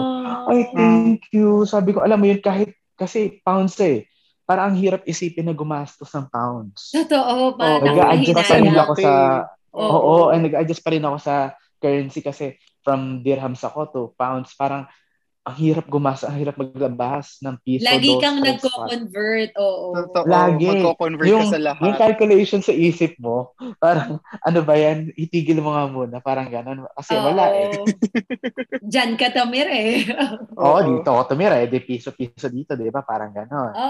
Di ba? So, and then after nun, ayun, yung adjustment ko dito, language. Ayan, especially yung accents nila. Iba yung accent ng UK. Iba yung British. Iba yung good day, how are you doing today? Mga ganun sila. So iba sila dito. May British accent ka na? Well, a little bit. What? A little bit. A little bit. Just during working days, yes. Unfortunately, yes. Pag day off, bigla ka nagiging Pilipinong tunay. Pag day off, Pilipino ako. Kasi sabi ko nga, like yung may ka-housemate ako before, di ba ang dami kong chika? Yung isang ka-housemate ko, may boyfriend siya na British. So, si Mark, yan. So, ngayon, pumunta sila sa bahay, out of, galing akong trabaho, no? Tapos sabi ko sa kanya, sabi ko ganun, mag-speak ka ng English niya si Mark. Sabi ko, well, unfortunately, Mark, I'm unpaid right now. Sabi ko, I'm all just like, I just off from work. So, unfortunately, I will speak in English. Pay me so that I can speak in English. Sabi ko sa kanya, tawa siya ng tao, ha? Kasi sabi ko, pag paid lang ako, tsaka ako nag-English, pasensya. Sabi ko gano'n sa kanya. Tapos tawa siya ng tao. Sabi niya, no, G. Ang hirap naman kasing intindihin. Diba? Lalo pag mabilis. Mahirap talaga sa intindihin nung una. Pero, masasanay ka sa the way. Siyempre, kung everyday mo naman, di bang kausap, kasama, masasanay ka talaga. minsan nga nawiwirduhan na nga ako sa sarili ko, nasa theater ako, di ba? Kasi sa operating theater ako nagtatrabaho. Alam mo, ang katsikahan ko, ang buong theater team ko, puro British. Tapos, Englishan ko sila. Alam mo, parang natural lang sa akin. Parang, hello, sinilang ako ng Pilipino. Pero pag ganito ako, ba't dire-diretso ako mag-English? Minsan, ano ka na lang hindi man sa ano, pero siguro kasi environment mo na lang. Totoo naman. Kung nakikita niya yata niyo yung news dati sa Pilipinas, yung first nurse na nag-vaccine dito, na alam ko na ano niya sa Pilipinas yun. Na Pinoy, Oo. Grabe yung accent niya, sobrang strong na British. And you know why? Kasi 17 years lang siya dito. So yung mga ibang katrabaho 17 years dito, sabi ko, kayo ate, wala kayong accent? Sabi niya, kasi depende yun sa kausap. More likely, yung environment ni ate mo girl na nagpa-vaccine is yung asawa niya is British. Yung pamilya niya dito is British na. Exposed talaga siya sa environment sa accent. Puro British. So yun yung isa kong kinahirap before yung pag-intindi sa accent nila. Kasi alam mo yung sa theater, ayokong sumasagot ng telepono. Kasi sabi ko, baka hindi sila maintindihan. So ibinibigay ko na lang siya dun sa manager ko, sa katrabaho ko. Sabi ko, sorry, I can't understand them at all. Ganyan-ganyan ako. Adjustment talaga ako noon, period. Pero as the days goes by naman, parang naging okay na ako hanggang sa ayun, ito na yung kuya mong taga Dubai dati na ang English lang is barok-barok. So ngayon ang English ko na ngayon is like British accent ako minsan naman American accent, depende sa kausap. Pang Harry Potter na ganun. Oo. Like yung mga parang how are you doing today? Mga ganyan sila. Ganyan yung mga accent nila dito. So, cup of tea, ganyan. Mga ganyan. Ay, ako. Yun yung mga adjustment ko. Ano pa ba? So, language, tapos weather. How about food? Hindi ka naman na sa food. Kahit okay ka lang dyan. Kasi ko maluto akong tao. So, ako yung nagluluto sa sarili ko. Ikaw nagluluto talaga. Oo, lagi kang nag-home cooked meals. Oo, nag-home cook ako lagi. Ayokong bumibili sa labas kasi nagtitipid ako, ganyan. Pero, siyempre, minsan tinitipid naman natin sarili natin. Nag-restaurants din naman tayo. And pubs. Pero, ayun, yung mas more on mas more on home cook ang Filipino. So, nakisinigang ako. Katulad mamaya, nakisinigang ako. Tapos, nag-adobo ko. Marami kong niluluto. So, pero yung foods dito kasi, bland siya. Yun nga. Di ba? Oo, yung fish and chips. Yan yung uso talaga. Actually, ang dami ko adjustment pala. Isa pa yung language na yan. Sa language. Yung chips nila dito, kasi chips natin sa Pilipinas is like yung mga chichirya. Diba? Oo. Yung chips dito is fries natin sa Pilipinas. Oo nga. Yung French fries. Tapos ang fries nila dito, tapos yung crisp pala nila dito, yung chichirya nyo dyan sa Pilipinas, ang tawag nila dito, crisp. Oo, crisp. So, baliktad. Tapos, yung toilet is loo. Marami kang adjustment. Tapos, yung elevator is lift. Yung telly. Diyan din ba yung tube yung tawag sa train? Tube is yung underground. Subway, parang subway. So, subway dito is yun yung parang overpass nila. Yun yung subway. Okay. So, iba-iba. Tapos, rubbish is yung mga basura. Yan. Marami silang mga parang jargon na ibang terms tawag. Ibang terms. Iba sa American. Oo, kasi diba sinay tayo sa Pilipinas sa American terms tayo. American. Kasi colonized by American tayo dati. So, tapos yung till, di ba dyan cashier? Yung till. Till. So, iba. Tapos, ano pa may mga terms na dito? Ayan, yung mga truck. Queue, yung line. Queue. Yung queue line. Tapos yung truck dyan sa Pilipinas, tawag dito lorry. Lorry, Tapos yung compartment sa likod ng sasakyan, ang tawag dito trunk. booth. Booth. Iba. Booth. Booth. Iba? Hindi trunk. Akala ko trunk. Booth tawag nila dito. So, yun yung compartment natin sa likod. So, nag-adjust ka kasi parang, ano yung loosan yun? Gano'n. Ang daming terms. Ito funny story. Ito may isang, may sisingit na naman tayong funny story. So, first week ko sa ospital. So, parang inaano nila. Sa operating theater kasi ko. Pero, in-expose muna nila kami sa mga ward, sa mga recovery, ganyan. So ngayon, may pasyente ko, sa pinaghandala ko isang pasyente. Sabi ng yung pasyente ko, binibigyan kasi namin dito after operation, pag okay na silang kumain, binibigyan namin sila ng cup of tea, or biscuits, or squash. So, eto ngayon, may sa ating mo girl, hanap sa akin, sabi niya. Sabi ko, do you want anything? Coffee, tea? Sabi ko gano'n. Tapos sabi niya, no, can I have a squash? So ngayon, ako naman, galing ko Pilipinas, galing ko UAE, pumunta ako ng ref. Naghanap ako ng squash. Ang squash natin is pumpkin, hindi ba? So, sabi ko, naghanap ako ng kalabasa. Ngayon, sabi ko, pumunta ngayon ako doon sa ambil ko, unfortunately, we don't have squash. Na-overheard ako ng isang staff nurse na British. Sabi niya, oh no, we have one. Sabi ko, really? So, pumunta ako sa kanya, saan may squash dyan sa ref? Wala naman akong makita. Binigay niya sa akin, yung juice, pero puree siya. So, ang tawag dito ng puree na juice, kahit orange yan or what, squash. So lalagyan, yun yung parang pure siya na giniling na fruit. Juice. Lalagyan mo siya sa baso, tapos lalagyan mo siya ng tubig para magmukhang juice. So yun siya. Squash yung tawag. Squash tawag nila. So, wait lang, naloka ako. Di ba? Kasi isip mo na kalabasa. Wait lang, hindi siya pureed na kalabasa. As in, kahit anong fruit. Kunyari, mango. Kahit anong fruit siya. Mango puree, squash pa rin. Okay. Squash tawag nila doon. So ngayon, ako, naghanap akong kalabasa. Sabi ko, kalabasa ang tawag nila. Hindi, ang nakakatawa dun, bakit siya maghanap ng squash bagong operation lang siya? Yun nga, at saka naghanap ako ng kalabasa sa loob ng ospital. Ikaw naman yung kinagahan. Halloween ba? Bakit may stock pala sa ref? Diba? Yun ang nakakatawa kasi nga sabi ko, hindi ko akalain na yun ang tawag na dito. So, ang dami mong terms na matututunan na parang, yun pala yung tawag nila doon. So, ayun, kaya katulad ng mga thank you nila dito, ang thank you nila dito is, paano nito, ang short nila is ta. As in like ta. T-H-A. T-A lang. Ta. Ganun sila. Pag binigyan nila, pag ako na rin may bigay sa'yo, inabot sa'yo, ta. Alam mo lang, thank you na yun. Ganon.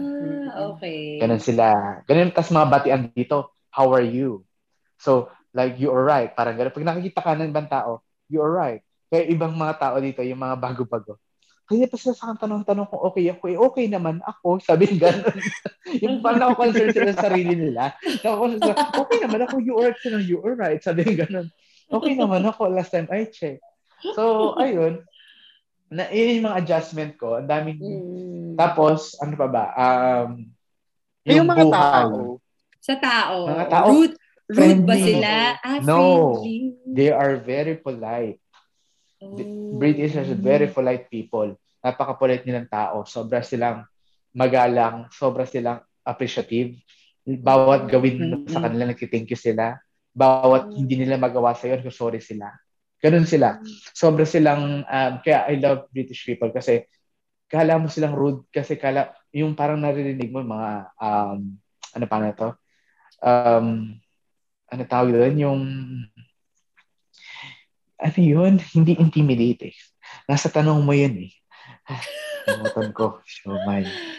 Ano yun?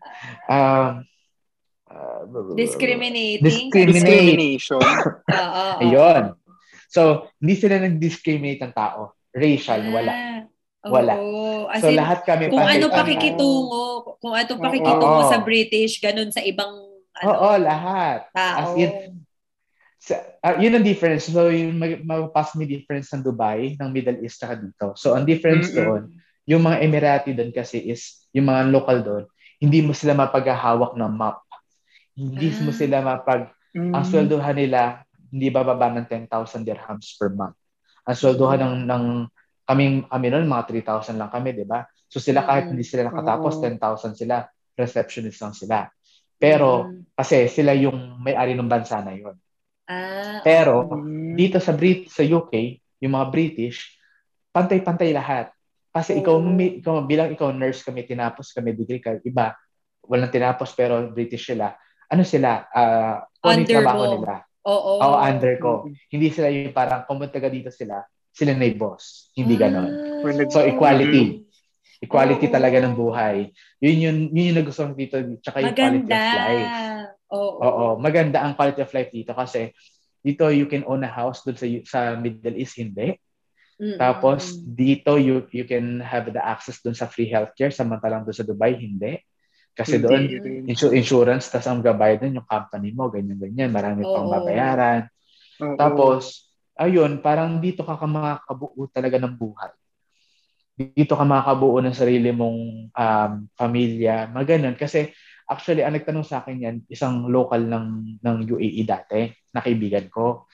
Sabi niya sa akin, why are you moving to London? Sabi niya, or to UK. Sabi niya sa akin, ganun, there's a lot of criminals in there, a lot of crimes. Tapos may tax doon, may income tax. Samantalang dito sa Abu Dhabi, sa Dubai, walang criminal, walang safe lahat. Tapos sabi ko, you know what? I have a lot of reason, but just one reason I will give it to you. Sabi, what's that? Quality of life. Tapos di siya nakakibo. Kasi yun talaga. Kasi doon, as in para kang maramdaman mo, sabi nga ibang Pilipino, nasa laylayan ka ng lipunan. Doon. Kasi doon, ramdam talaga doon. Oo, ramdam mo kasi masaya ang Abu Dhabi, ang Dubai kapag luxury. Yun nga, sabi ko sa'yo, pag may pera ka, artista ka, pupunta ka doon, shopping ka, masaya, masarap. Maraming magandang facilities, magandang hotels, maganda lahat. Pero ang totoong buhay ng mga kapwa natin, ng mga OFW talaga ng mga parang nagtatrabaho. Oo, yung simple lang yung mga domestic helper, nanny, sabi natin yung mga secretary doon and stuff like that. Hindi lahat fortunate. May mga fortunate na mga tao na pinagkalooban ng magandang trabaho, magandang sweldo, magandang company, pero may mga iba na hindi talaga. Kaya hindi ko sila mailalahat eh. Kaya alam mo yun, parang by experience, iba-ibang tao, iba-ibang hamon sa buhay, kumbaga. Oo. Iba-iba talaga siya. Grabe. Ang dami mo talaga pinagdaanan. Grabe ka. Totoo. Ano ba yung maliit na bagay? So, ayun, ito naman. Ang dami mong kwento about Dubai, Abu Dhabi, UK. Dito naman sa isa ding reality na hinaharap ng OFW. How do you manage homesickness? Diba mahirap talaga siyang kalaban? Pero how do you manage it? Mahirap yan. Oo. So, babalik tayo sa una kong tinamaan ng homesickness nasa Dubai ako. First year ko. As in yung buong 1 year ko, nag-enjoy lang ako, na masaya lang ako. Kahit nahirapan ako, nag-enjoy lang ako na parang hindi ako na homesick. Hindi ako ayoko umuwi. Pero after nun, dadating talaga yung point na parang namimiss ko yung pagkain, namimiss ko yung pamilya ko, namimiss ko sila, gusto ko sila makita, gusto ko sila mahawakan. Pero malayo, hindi pwede. Ang ginagawa ko lang doon palagi, iniiyak ko. Pag iniyak ko siya ng gabi na yon, mag-pray lang ako kay Lord. Tapos, iiyak ko lang siya, as in, ihagulgol. Kinabukasan, buhay ka na naman. And I think most of the people naman na yung mga OFW, ganun ang ginagawa, iniiyak lang nila. Kasi wala tayong magagawa kasi nasa malayo tayo, milya-milya layo natin. Totoo. And it's very hard na parang sobrang luxury naman kung uuwi ka agad kinabukasan, di ba? Oo, anong ginawa mo Quiapo? Totoo. Oo, di ba? Ginawa mo Quiapo. Parang papara ka lang siya. Sobrang mahal ng pamasahe. So, ayun, yun yung ginagawa ko. Minamanage ko, tapos dinadivert ko yung sarili ko. Yung dinadivert ko sa dapat kong pagkaabalahan. Like, for example, pagluluto, ayan, mahilig tayo magluto.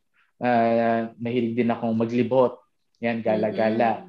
Mahilig akong makipagkwentuhan sa mga tao, sa mga kaibigan ko. So, minsan pupunta ako sa mga kaibigan ko.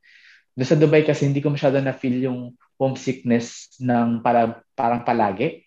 Kasi nandun yung pinsan ko. Marami kong kaibigan na pumupunta doon. Tapos marami rin ako naging kaibigan din talaga na genuine na nandun din sila. So parang naging pamilya ko na sila. Kagaya ng nakwento ko sa inyo, si Ate Mary Ann tsaka si Kuya Russell.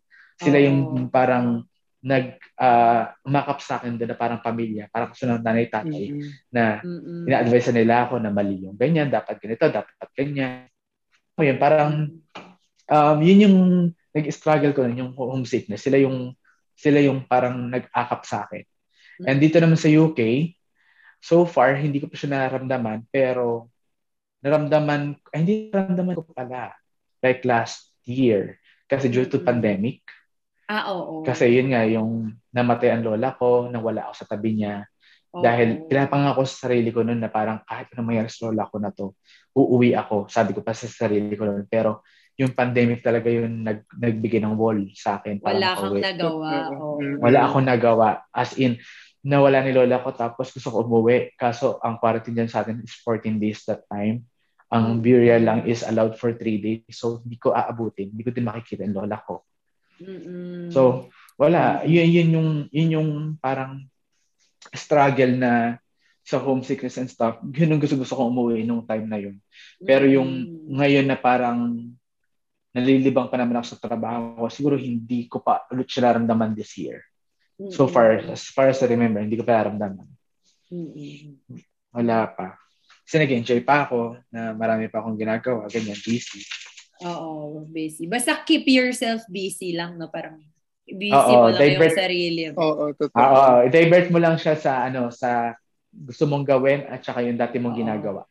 Mas malibang ka lang. Oo, libangin mo sarili mo. So, magluto mo. ka. So, lumakwatsa. Oo, ganun lang. Kasi, yan pace lang yan eh. Yung homesick is pace lang yan ng araw mo, for example. Kasi, never ko na-experience yung whole day ko akong homesick. Sometimes like certain hours lang yan, 2-3 hours lang yan, or 4 hours. At usual yan sa gabi, pag matutulog ka na. Kasi mas naiisip mo na yung naiisip mo na yung nangyayari. Naiisip mo na parang, eto nung araw na to, nahirapan ako. Tapos parang gusto kong kasama si mami, gusto kong kahawak ng kami ni daddy, gusto kong ganyan. Yung ganun. So, pace lang yan eh. Baga lang magpapa-apekto, i-divert mo lang yung attention mo, divert mo lang lahat. Magiging okay ka din kinabukasan. At magdasal ka. Yun ang pinakamahalaga. Pray lang. Tama. Mabuhay ka. Mabuhay! Mabuhay ang mga OFW. Mabuhay talaga mga OFWs. Mga modern day. Saludo ko sa kanila. Saludo talaga. Sa inyo. Saludo kami sa inyo. Saludo ko. Sa inyo. Saludo ko sa lahat ng lumalabas ng comfort zone para lang ma-explore yung buhay nila para itaguyod yung pamilya nila. Saludo ko sa kanila lahat. Grabe. Sobra.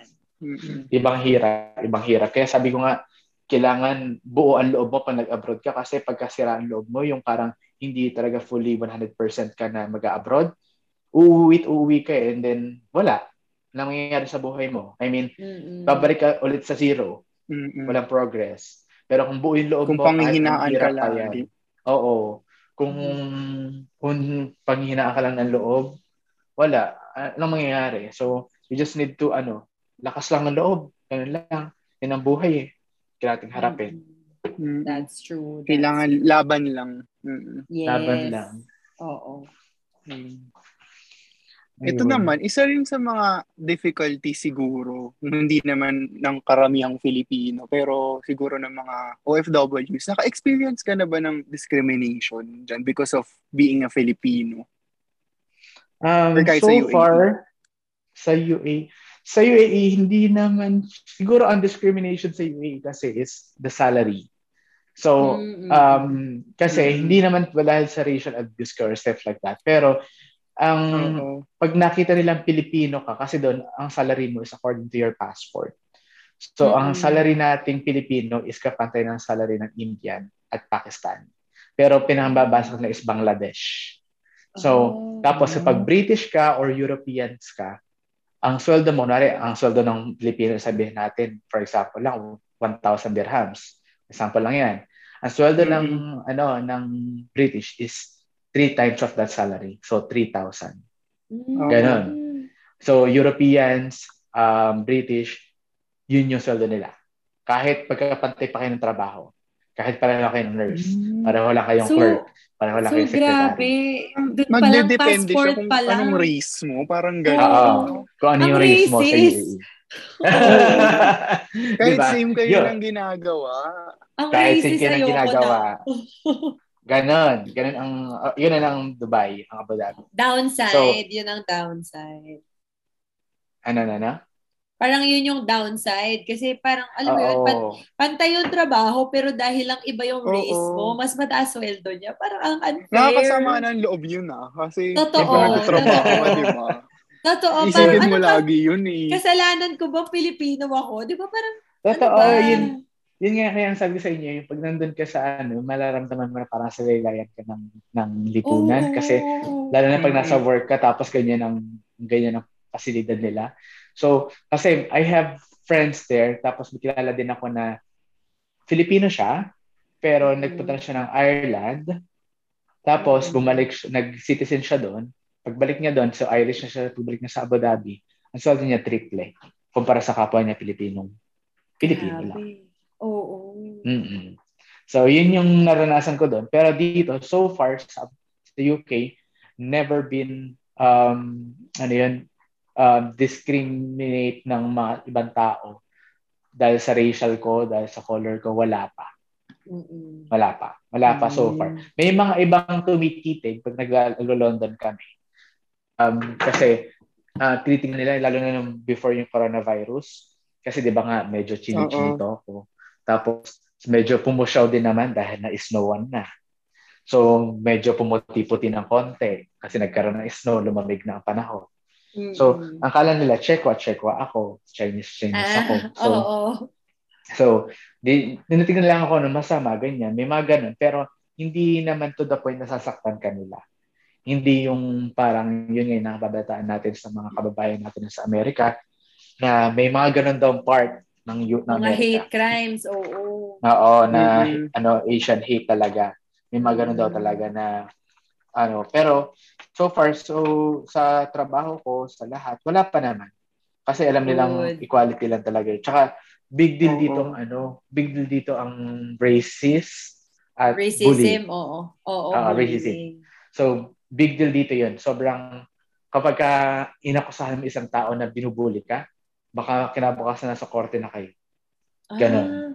Ganon kataas yung So, serious matter siya talaga. Serious matter talaga. Basta na issue. Lahat, ganun. Oo. Lahat ng parang, hindi naman sila ang Pilipinas, pero yung medyo dyan sa atin sa Pilipinas, yung parang hindi ganon kataas yung natin. Yung parang awareness. Dito sobrang aware sila sa lahat ng nangyari. Like domestic abuse, lahat yan. So, so far, thank God, wala pa ako na-experience nga na nasaktan kami dahil Pilipino kami. Wala namang gano'n. Or discriminate kami dahil sa color namin, ang itim nyo, or brown kayo, ganyan. Wala. Kasi mas gusto nga nila ang kulay natin. Mas gusto ng mga British ang kulay ng brown. Kaya nagpapatan sila. Kasi gusto nila talaga umitim. Kasi sabi nila, feeling nila, kapag sila is maputi, ang pale nila. So, para silang anemic. And they don't want that feeling. Ayaw nila ganun. Kasi samantalang tayo dito, puro whitening yung product. Kaya nga tuwan-tuwa yung mga British namin mga kasamahan na nagpupunta dyan sa Pilipinas. Tawa sila ng tawa, bakit daw, may puro daw sa department store, may mga skin whitening. Samantalang daw sila, gusto nila magpaitim, di ba? Parang tanning ang hanap. Silka. Kojik, Oo. Diba? Samantalang dito, ayaw nila yun. Gusto nila yung medyo brown talaga. Brown. Okay.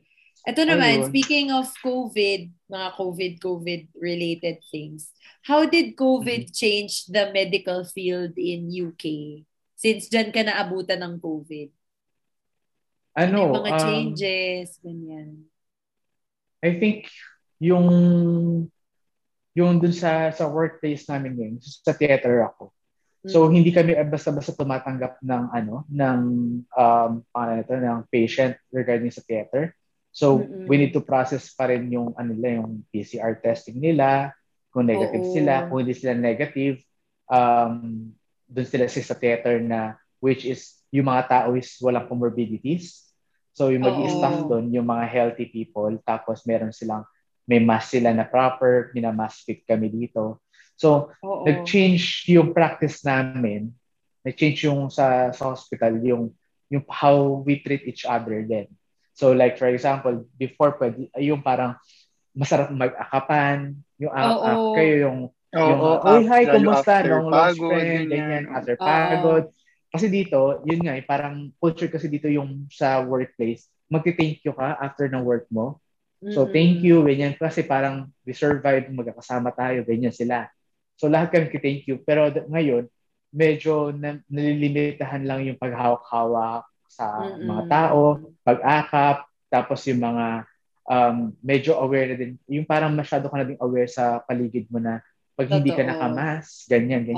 Like before, yung na-feel namin nga, nung parang kalakit na anong pandemic, sabi namin, hindi na namin ma-imagine yung buhay sa ospital or sa labas mo ng ospital, sa workplace, o sa mall, na hindi ka nakamas. Kasi parang nakahubad ka pag hindi ka nakamas. Parang ang hirap diba? masanay. May kulang parang tititigan. May kulang na. Parang hindi na kompleto yung outfit mo kapag kapag wala ka ng mask. Totoo, diba? Totoo. Parang ka nakahubad.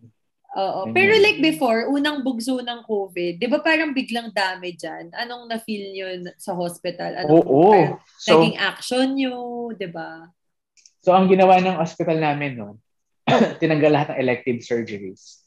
Tinanggal lahat ng, hindi mo na in-stop lahat. So, ibig sabihin ang ginagawa lang namin is yung urgent cases, which like cancer cases. So, yung mga may breast cancer, mga tatanggalan ng tumor, yung ginagawa namin. Tapos, yung mga emergency cases like appendectomy, yung tatanggal ng appendix, yung mga papuntang critical. Tapos yung mga trauma, which is yung mga broken hip, yung mga aksidente, yung mga baliboto, yun yung lang. Pero yung mga elective cases, like for example, yung breast implant lang, hindi muna. Kinancel lahat yun. So, lahat ng hindi related doon, kinancel muna, tapos in-stop mo na siya. Kaya may backlog ang NHS like around, I think, ang waiting list namin ngayon is 2 million or 3 million na tao. Ang dami! Oh my God! Oo, para sa procedures lang.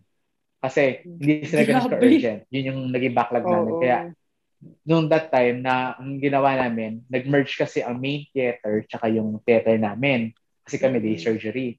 So nag-merge kami, tapos kami yung nag-handle ngayon, lahat kami nag-mask fit.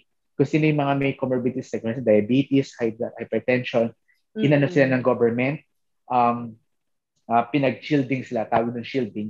Binabayaran sila ng gobyerno pa rin, tuloy pa rin sweldo nila, pero nasa bahay lang sila. Kumbaga, parang wag na kayong dumagdag sa pressure namin sa NHS. Parang gano'n. So, dyan na kayo sa bahay nyo, parang di na kayo magkasakit. Gano'n. So, bayad yun. Bayad yun sila every month. Bayad silang sweldo. Wala lang silang extra, pero bayad yung buong sweldo nila. Bayad pa rin. Tapos, ang galing. Oo, yun yung benefits nila. Tapos, dito din, ginawa pa namin nun is, ako, as in first hand, nakita ko yung taong may COVID. Kasi napunta kami sa ITU. ITU is like ICU dyan sa atin sa Philippines. Pero iba yung tawag dito. So, andun kami sa labas kasi ako may asthma ko. So, nandun lang ako sa labas. Ang ginagawa lang namin, tumutulong kami sa pagsuot yung donning and doffing nung mga anesthetist namin. So, yung mga pumapasok lang na ITU, nagaw na namin sila, namin silang PPE, tutulungan namin sila para magtanggal, para maglagay. Tapos, pagpasok nila doon, sila ngayon masisilip namin kasi ang pagitan lang namin is yung wall Tapos may salamin na doon. So nakita ko talaga first hand yung mga taong may COVID na talagang critical. As in, intubate sila. Intubate sila. Tapos iba dinadapa na para yung pressure ng lungs tumaas. Kasi dinadapa talaga. Tapos doon na sila tumatahay. Lahat doon. Pinapatulog lang sila. And sabi ko nga, for those na tao pa rin na hindi pa rin naniniwala sa COVID until now, na sinasabi ng fake news, guys, maniwala kayo. Ito yun. Kasi, I feel sorry dun sa mga tao na yung mga nagpo-protest dun sa London, pag pupunta ng London, nagpo-protest pa din sa kanila na parang ignorant sila na wala daw pandemic, wala daw vaccine, totoo yan, ganyan. Real, diba? Yes, I mean, guys, kung nakikita nyo lang yung nakikita namin sa hospital, you will believe na parang, ay, totoo nga. And meron kami dyan na, meron ako isang ka-churchmate na tinamaan din ng COVID, and ang naging effect sa kanya is like 4 months siyang nasa hospital 4 months siya nakatubo. 4 months siya nakahiga. So hindi siya gumagana, yung utak niya hindi gumagana lahat. ano lang siya, yung sensory niya. Alam mo, nung gumaling siya, napagaling siya actually. Nung gumaling siya, ang pinaka-effect sa kanya, nawalan na siya ng pandinig. Wala na siyang hearing. So, deaf na siya. Deaf na siya for the rest of his life. Permanent. Kasi during na nakatutulog siya, hindi gumagana ang hearing. So, yung nagkakalas ka ng sensory. So, yung sensory muscles mo and stuff like that, medyo nag-cut siya na siyang blood supply. So, nawala. So kahit hearing aid, wala pa din? Hindi talaga. Wala. Hindi wala siya na talaga. ng hearing aid.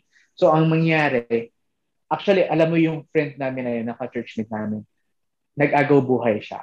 And he is like yung machine na bumubuhay sa kanya. Dinala siya sa St. Thomas, which is sa London.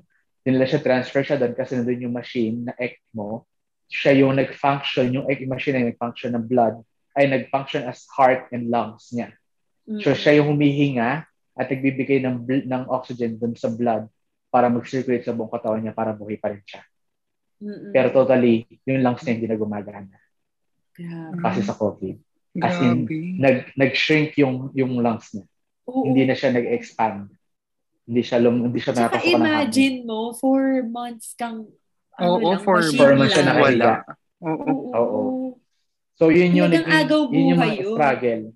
Oo. Tapos, pero yun nga, we're glad, sabi ko nga, we're glad nandito kami din sa UK dahil the way nila mag-facilitate ng mga process nila sa government, very good. Kasi provided lahat. Hindi kami nawalan ng face mask, hindi kami lahat as in. Tapos first hand kami sa vaccine, binigyan din kami. Alam mo yun, parang thankful kami sa government ng UK na parang binibigyan niya kami importansya. Yung mga nurses dito, healthcare providers, they are fully equipped with things. Iba, nagreklamo kasi sometimes medyo nga delikado din yung ibang pinupuntahan ng ibang nurses natin. Like sa ED, yung ED is like emergency department natin sa Pilipinas, yung A&E. Iba kasi dati, nung nag-struggle ang UK pero hahaba na yun. Nag-struggle ang UK sa mask dahil nagkaroon ng Brexit, ayaw payagan ng France na idalhin dito yata yung shipment ng mask. Kaya medyo nagkulang kami. Pero I'm glad pa rin yung government pa rin ng UK ang gumawa ng paraan sa lahat. So, yun, yung mga naging changes sa amin dito. Especially nowadays, hindi kami gumagawa ng hindi nag-isolate yung pasyente. So, like ngayon, bumalik na elective, sabi na ang policy ng hospital namin, ng department ko, kailangan mag-isolate yung patient 3 days before the procedure and she should have like negative PCR test. Bago. So may RT-PCR before every procedure. Before.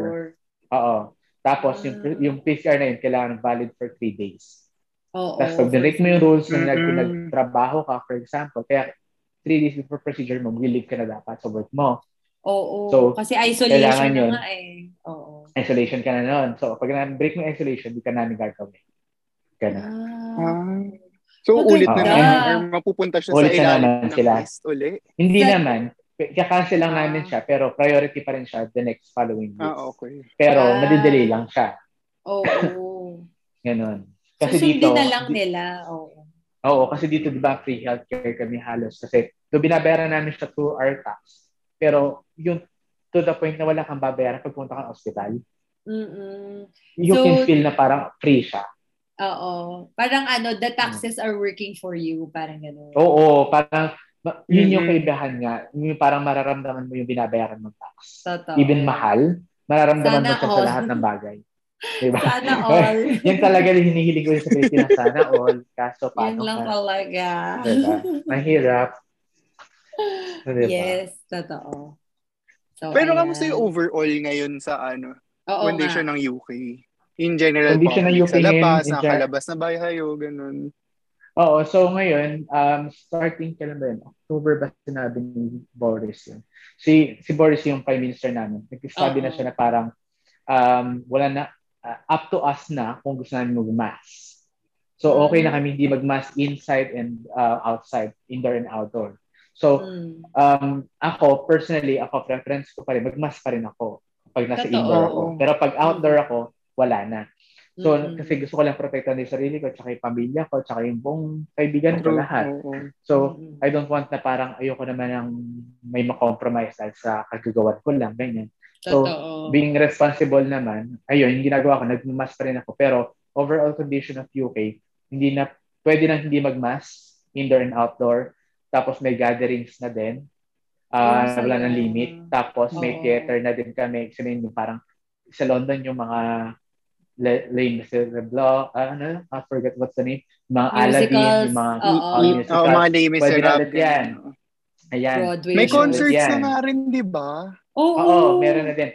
Kasi meron na dito, yung NHS app kasi namin, yung sa phone namin, meron kaming barcode doon na ibig sabihin, pag in-scan yun ng security nila, proven na na-vaccine na din kami. So, especially now, nag-roll na sila ngayon ng booster. Kami, na-booster na ako last 2 weeks ago. Na-booster na ako ng COVID, again, Pfizer. Tapos, meron na din ako ng flu vaccine kasi nga, nagpakalat ulit yung gobyerno ng flu vaccine dahil uso na naman dito ngayon dahil papalamig nga kami. Oo, malamig. So, yun na, nag-uuso na kasi siya ulit. So, maganda ang handling nila ng tapos, ano pa ba? In terms of yun nga, yung I feel sorry sa Pilipinas. Hindi man dahil dito ako nakatira ngayon, kundi parang sorry na ko na parang ano nangyayari sa Pilipinas? Bakit walang nangyayari sa vaccine? Oo, totoo. Diba? Tapos, nakausap ko pa yung mami ko kanina, yung parang pinapavaksinan nila yung isang kasama sa bahay ng kapatid ko. Ang hinahanap sa kanila, lahat, ang dami requirements. Sabi ko, ang point ng Pilipinas is to vaccine as much as you can. Hindi na para maghanap ko muna requirements. Kasi dapat lahat na yun, di ba? Totoo yan. Anti-poor masyado yung requirement no? Di ba? Tsaka yung kung may NSO pa, may PSA daw. Oo, kung ang goal mo mabaksin ng lahat, dapat mag-accept kayo ng walk-in. Kahit sino talaga. Kasi sila yung willing. Tapos may mga hindi yung ma-accept, may mga per schedule. Paano nga kung walang schedule? Tapos ibang vaccine na nag-expire. Sobrang sayang. Yun nga, nakikita nga namin sa news kasi ngayon kami manood ng 24 oras dito sa TV Patrol. So, nakikita ko, sabi ko, sayang naman. Alam mo yun, parang ang hirap kumuha ng vaccine para maging protektado ka sa Pilipinas. Wag ka dito sa Philippines, Gian. Diba sa inyo, iniingatan ng vaccine, dito sinasayang lang. Oo. Kaya hanggang ngayon, naka-face shield pa rin. Oo. Yun nga. Alam mo, isa pa yung face shield na yun, hindi ko talaga makita yung Ay, nako. Hindi ko talaga makita yung purpose niya eh. Hindi ko talaga makita. Pag bumalik ka dito, makikita mo yung purpose niya. Nako talaga. Sa aeroplano pa lang. Nagigigil ako.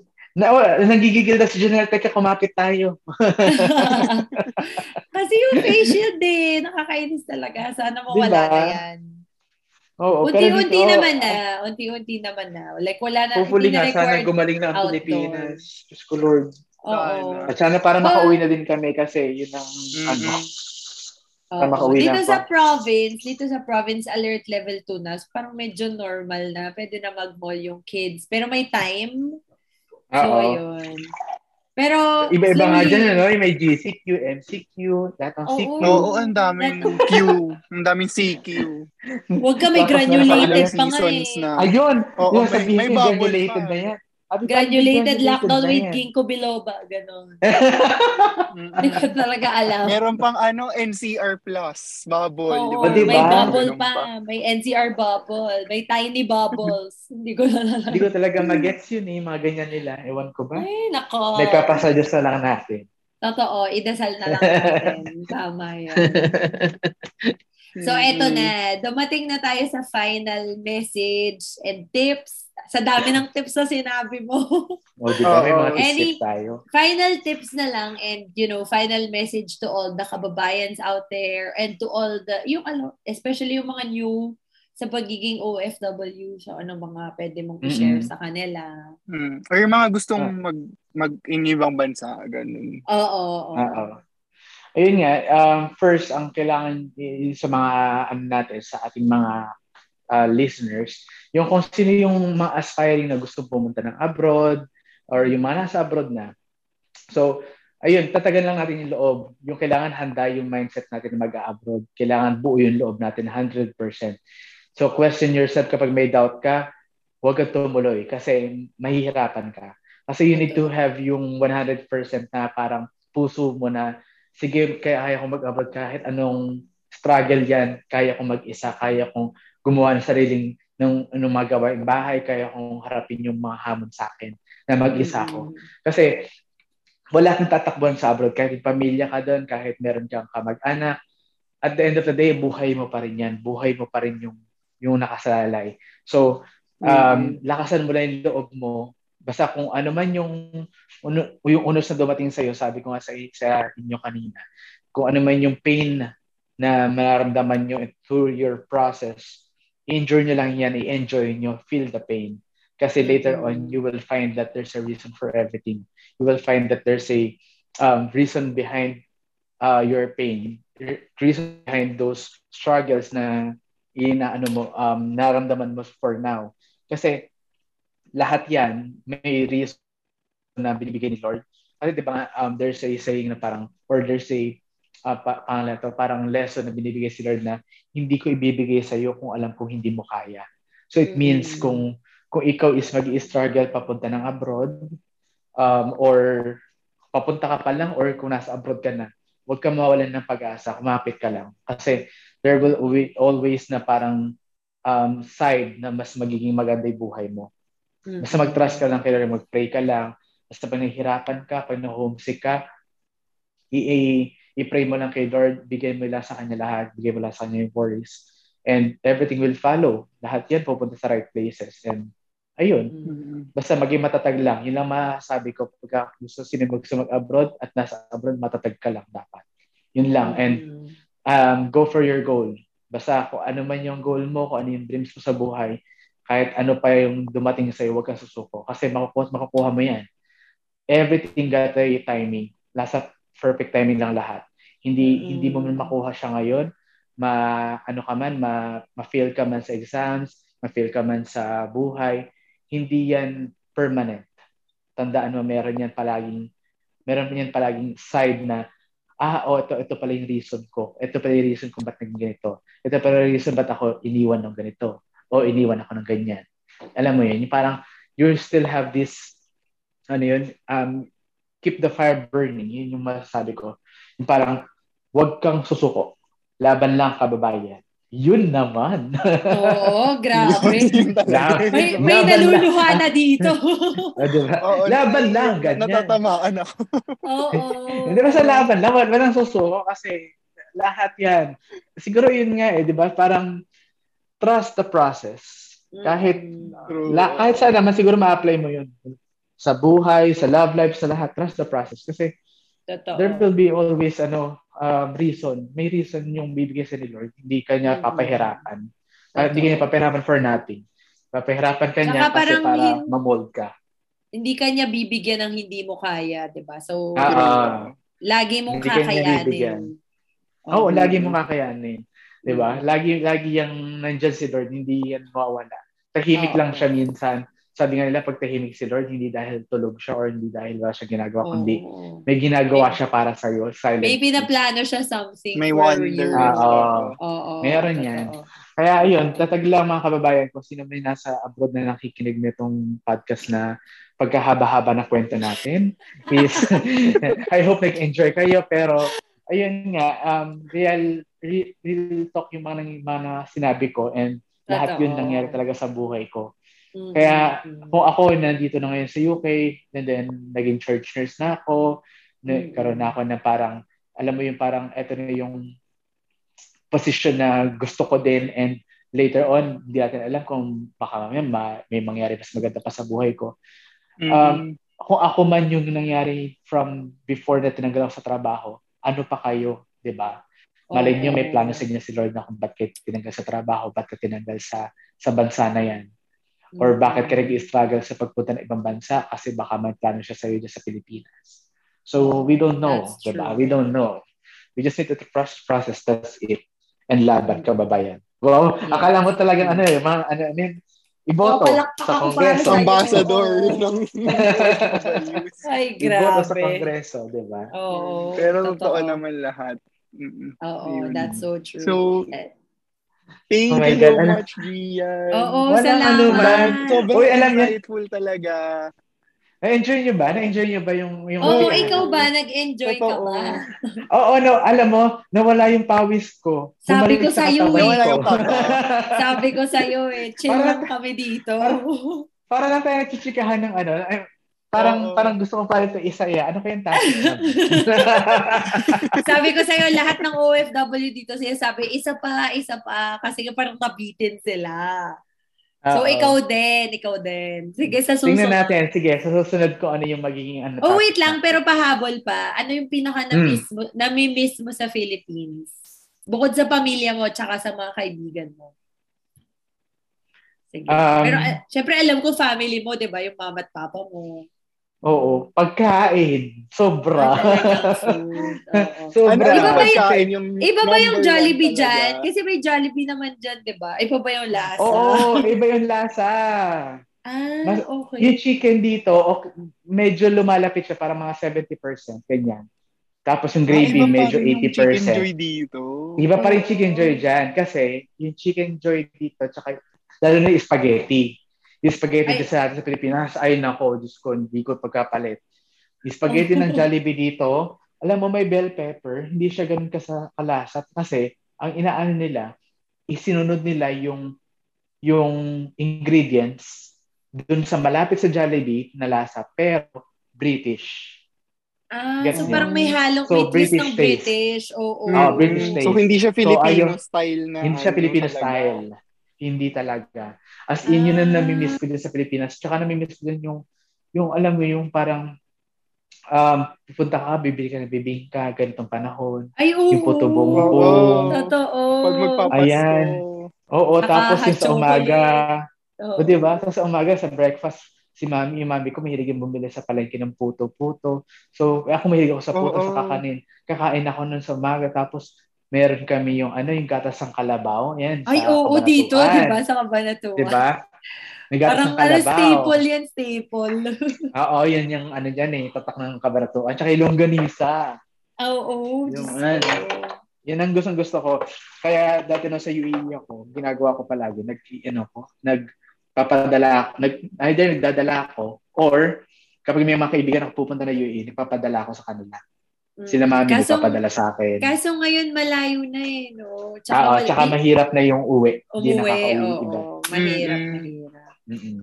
Mahal din ang pamasahe kasi talaga. So, ayun. Hindi siya kaya ng Cebu Pacific na ano. Oo. Hindi siya kaya ng Cebu Pacific eh. Walang promo. Walang promo. Walang piso fare. Talaga. May piso fare ba ang Dubai? Wala. Ay, before meron. 99. Meron ata dati, oo.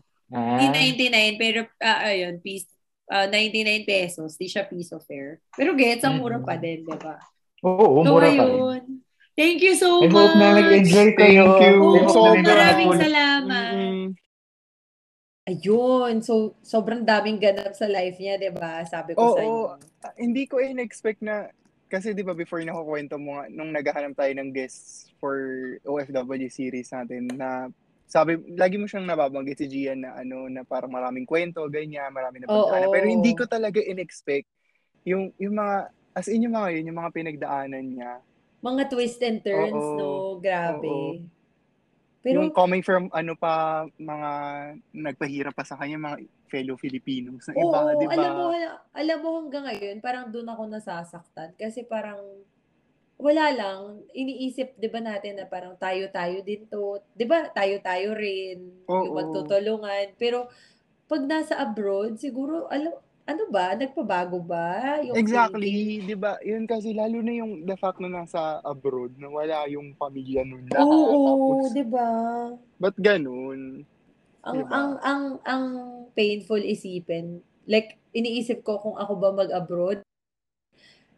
Kasi for sure, magsisik ka ng refuge sa kapwa mo Pilipino eh. Kasi, syempre, unang-una wala na yung language barrier doon. Tanggal na agad. So, makakalabas ka ng, alam mo yun, ng hinanaing mo talaga. Saka yung comfort, di ba, nandun? Kasi oo, fellow pero, Filipino mo yun.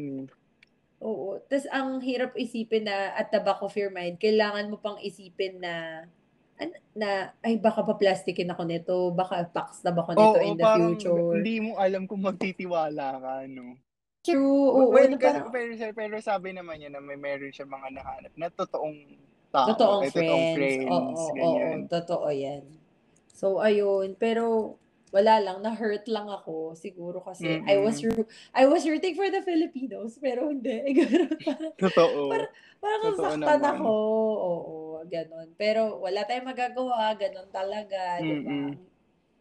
Kahit na, ayun nga, ang ganda lang din ng kwento niya. Kasi, ang dami niyang napagdaanan pero hindi True, siya oo. natapos doon. Parang hindi siya nag-stop there. Mm. Lalo yung Hindi, una, 'di ba, yung natanggal siya sa oo. trabaho kasi kung mahina talaga yung loob mo as a person. Yun At na yung breaking point, magiging breaking point mo yun, 'di ba? baka doon pa lang umuwi na ako. Oo. Oo, parang ayoko na dito, ayaw nila ako. Pero Ganon. pero sa kanya naging motivation yun Oo, para so, mag-strive for a better that's life, true. better opportunity, ganyan. Saka, alam mo, na ano ko rin yung sinabi niya na parang dalawa yung klase ng buhay sa Dubai. Oo, Kasi alam totoo ko yan. may mga relatives din naman ako doon or may makilala na hindi ko napapangalanan. Mm-mm. Kasi di ba may luxury, ganyan. Tapos mayroong, yung buhay niyang sinasabi niya, yung napagdaanan niya. Kasi ang nakikita ko lagi, ang side, syempre yung kakilala kong side na parang lagi silang nagpa-party, laging nasa Hotel, yate, oo, oo. ganun. So, naging bagong, hindi naman totally bago, pero parang naging eye-opening. Nag-serve siya as Mm-mm. an eye-opener para sa akin na hindi pala ganun yung buhay ng most lahat ng karamihan doon. Yun. Mm. That's true. Ayun nga, parang nakita mo yung reality talaga. Siyempre, so, yun nga, parang nakikita lang natin on social media is yung mga Oo, don't see what's happening behind that, di ba? Na parang, oy, totoo. naghihirap pala talaga sila. Saka Ito yung yung mga buhay nangyayari. ng ibang Filipino pala doon Mm-mm. na hindi puro sarap, ganyan. Well, kasi Oo. malaking misconception yun sa mga OFWs. Parang, hindi, mga Mm-mm. misconception sa mga naiwan dito sa Pilipinas. Na, Kapag oy, naging mayaman na OFW ka, yan. oo, di Oo. ba? Yun lagi eh. Nakakaangat-angat. Mm-mm. Mm-mm. Pero Pero hindi pala. hindi nila Mm-mm. nakikita na mahirap pala talaga. Ganun. So, yun lang. Parang naano lang din ako na nakaka-proud talaga for him. Kasi, Totoo. Mm-mm. grabe, no? Ako Ikaw ngayon pa ko lang na, siya nakilala. I know, Tapos, right? Proud yung mga ang dami niya sinabi naiiyak na talaga ako kanina. Pinitigil ko lang. Di ba may message nga kita? Oo, yung mga dulo na parang don't let it hinder you, trust the Oo. process. Yung mga Ba't ka ganon. naiiyak? Ba't ka naiiyak? Ayoko lang May, i-share. Ayoko lang i-share dito. ba't tinamaan ka, ganon? Oo. Pero alam mo naman, di ba, kung bakit. Pero ayoko Totoo. na. Hindi ko na sasabihin dito. Kasi marami makikinig. Naging diary. Oo, naging diary ko to. Hindi. Oo, Pero diary yun. mo. Totoo Hindi lang naman naman. siya para sa akin, di ba? Siguro for the general public na eh. Lahat ng Oo. nagsastruggle siguro sa buhay, ganyan. Hindi lang naman, lahat naman tayo dumadating sa point na ganun. Yun, di ba? Pero sabi nga niya, Mm. siya, lumaban lang talaga siya. Hindi siya nagpatalo sa mga Di siya mga nagpa-discourage. foreigners, di ba? Na Bilib na dinidegrade bilib siya ako as a doon. person. Bilib na bilib ako doon sa parang nilabanan niya na, anong problema mo, ha? Ginagawa ko Oo, trabaho ko dito. di ba? 'Di ba? Parang Mm-mm. talagang nakaka-proud siya. Lahat ng napagdaanan niya from Totoo. Ako now, nga 'di ngayon ko ba? lang siya nakilala, pero hindi ko pa siya nakita ah. Oo, Nag-audio lang partida tayo. ha. Pero sobrang Oo. napaproud ako for him sa lahat ng achievements niya. Kasi I from know. sobrang hirap talaga na pagdaanan niya eh. Mm. To now. And yung Mm-mm. ano lang naman niya talaga, yung goal family niya, 'di ba? Mm-mm. Makaangat-angat sa buhay, ganyan. So, Tapos yun nga, kasi siya career-oriented siya. So I know na parang it will not stop there.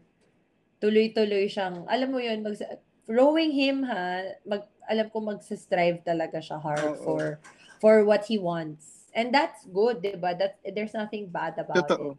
Mm-mm. So ayun. Yun. So, Yung story niya, good reminder na,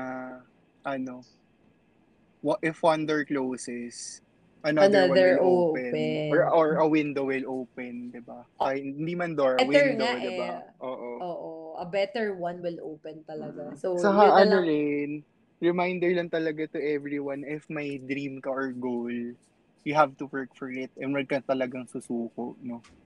Alam mo, para sa'yo ata. Para sa akin ata yun. If you have a dream or totoo goal. Yun, diba? Pero oo naman. Totoo naman. Alam mo yun. Wala namang nakukuha sa isang snap lang eh. Hindi naman, pag kunyari, nasa abroad ka, o one day lang, or one sweldo lang, mayaman ka na. Hindi naman ganun, di ba? Kahit kasi dito sa tindaan nyo, Philippines. iba rin ang standard of living sa ibang bansa. Oo. So, parang nakikita natin, malaking sweldo. Mo talaga lahat. Oo. Gaya nung sinabi niya, di ba, nung nasa UK siya, parang ang hirap gumastos ng pounds. Pero wala kang choice kasi doon ka nakatira. Totoo yun. So, gagastos ka. Pero yun nga, talagang knowing him, I know that he'll do great things. And talagang, siya, driven talaga siyang tao. So, yan. Good luck and more blessings for you because you deserve it, Gian. We hope to see you soon. Na ma-meet na kita personally. Oo, uuwi siya sa May, I think. Parang, sana matuloy, pero May. Tapos, alam ko, nagpa-plan silang mag-Siargao. So, wow, sama ka? Sama? Mag-work na rin doon. Oo, iwan ka na lang doon. Bali, sama ka pagpunta. Tapos, wala ka nang uwi pabalik. Hindi na wala ka pabalik. Wala kang one-way ticket lang yung bubuk sa'yo. Oo. Pero ayun nga. Well, for the information of everyone, nag-iisip kasi si Ian na mag-work na sa Siargao. Kasi syempre, problema na naman yung gastos sa kay internet, di ba? Oo, parang imbis na mapayapa ka dahil nasa magandang isla ka, iisipin mo yun. So baka araw-araw stress ka, wala kang kainin, wala kang magpapanik ka din. internet. Pansit kanto na naman ulam ko. Or hindi ka makapasok kasi walang connection, di ba? So, hindi mo Lalo sa'yo ang crucial ng connection sa'yo. Oo, ayun. Pero ayun, guys. So, thank you very much. Thank you so much for listening. And sa lahat ng nakinig ng Halloween special, maraming salamat. Oo. Sana nag-iisip kami kung may part 2. Kasi gusto daw ng part 2. Oo. Dapat dun sa yung sa guest namin, kung gusto niyo ng part 2, we're very open. Oo, kung napapakinggan niyo to. Oo. And if you want to submit pa dun sa What Would Pals Do, sa next episode, babasahin namin yung mga entries nyo. So, check out our socials. Na lang uli kami kasi nawawala siya eh. So, pag magre-record na uli kami for that, na may kasama ng ganun, isasama na namin. So, sumagot naman kayo. Oo, sumagot naman kayo, guys. Ang dami sumagot last time, so sumagot kayo ngayon. Medyo mahirap lang yung tanong, pero kaya nyo yan. Oo, kaya nyo yan. Madali namang isipin. Ano madaling isipin? Kung ano sabi ko. Guys, pagpasensyahan nyo na, inaantok na talaga kami. Pero maraming salamat nga. Oo, thank you so much. For his time. Thank you so much. Guesting us with your... Ano ba guesting us? For allowing us to share your story to the world. Basta allowing our podcast. For allowing us to share your story. Tama ba? Oo, to the world. Or like parang nag-grammar. For trusting our platform to share your story. To share your story to the world, diba? Nagulat siya kasi sabi niya, diba, parang radyo. Oy, girl, totoo, parang radyo to. Oo, lahat. Buong mundo to. Ako pa yung reach nito sa radyo. Oo, totoo. Pati pati Norway, guys, so meron to. Totoo, diba? Pati nga yung bago nating country? Portugal? Ireland! Ireland. May Ireland na rin. Oh my God. Grabe yung reach, guys. So, yun. Keep on promoting us. Follow us on our socials at Unwholesome Pals. The Instagram, Twitter, Curious Cat, even Gmail. So you can email us. Topic suggestions. Ano pa ba? Gusto Wala na yun mag-sound, lang. mag-music plus talk ulit ka pa. Kasi yun yung pinaka-gusto namin. Kasi yung favorite namin.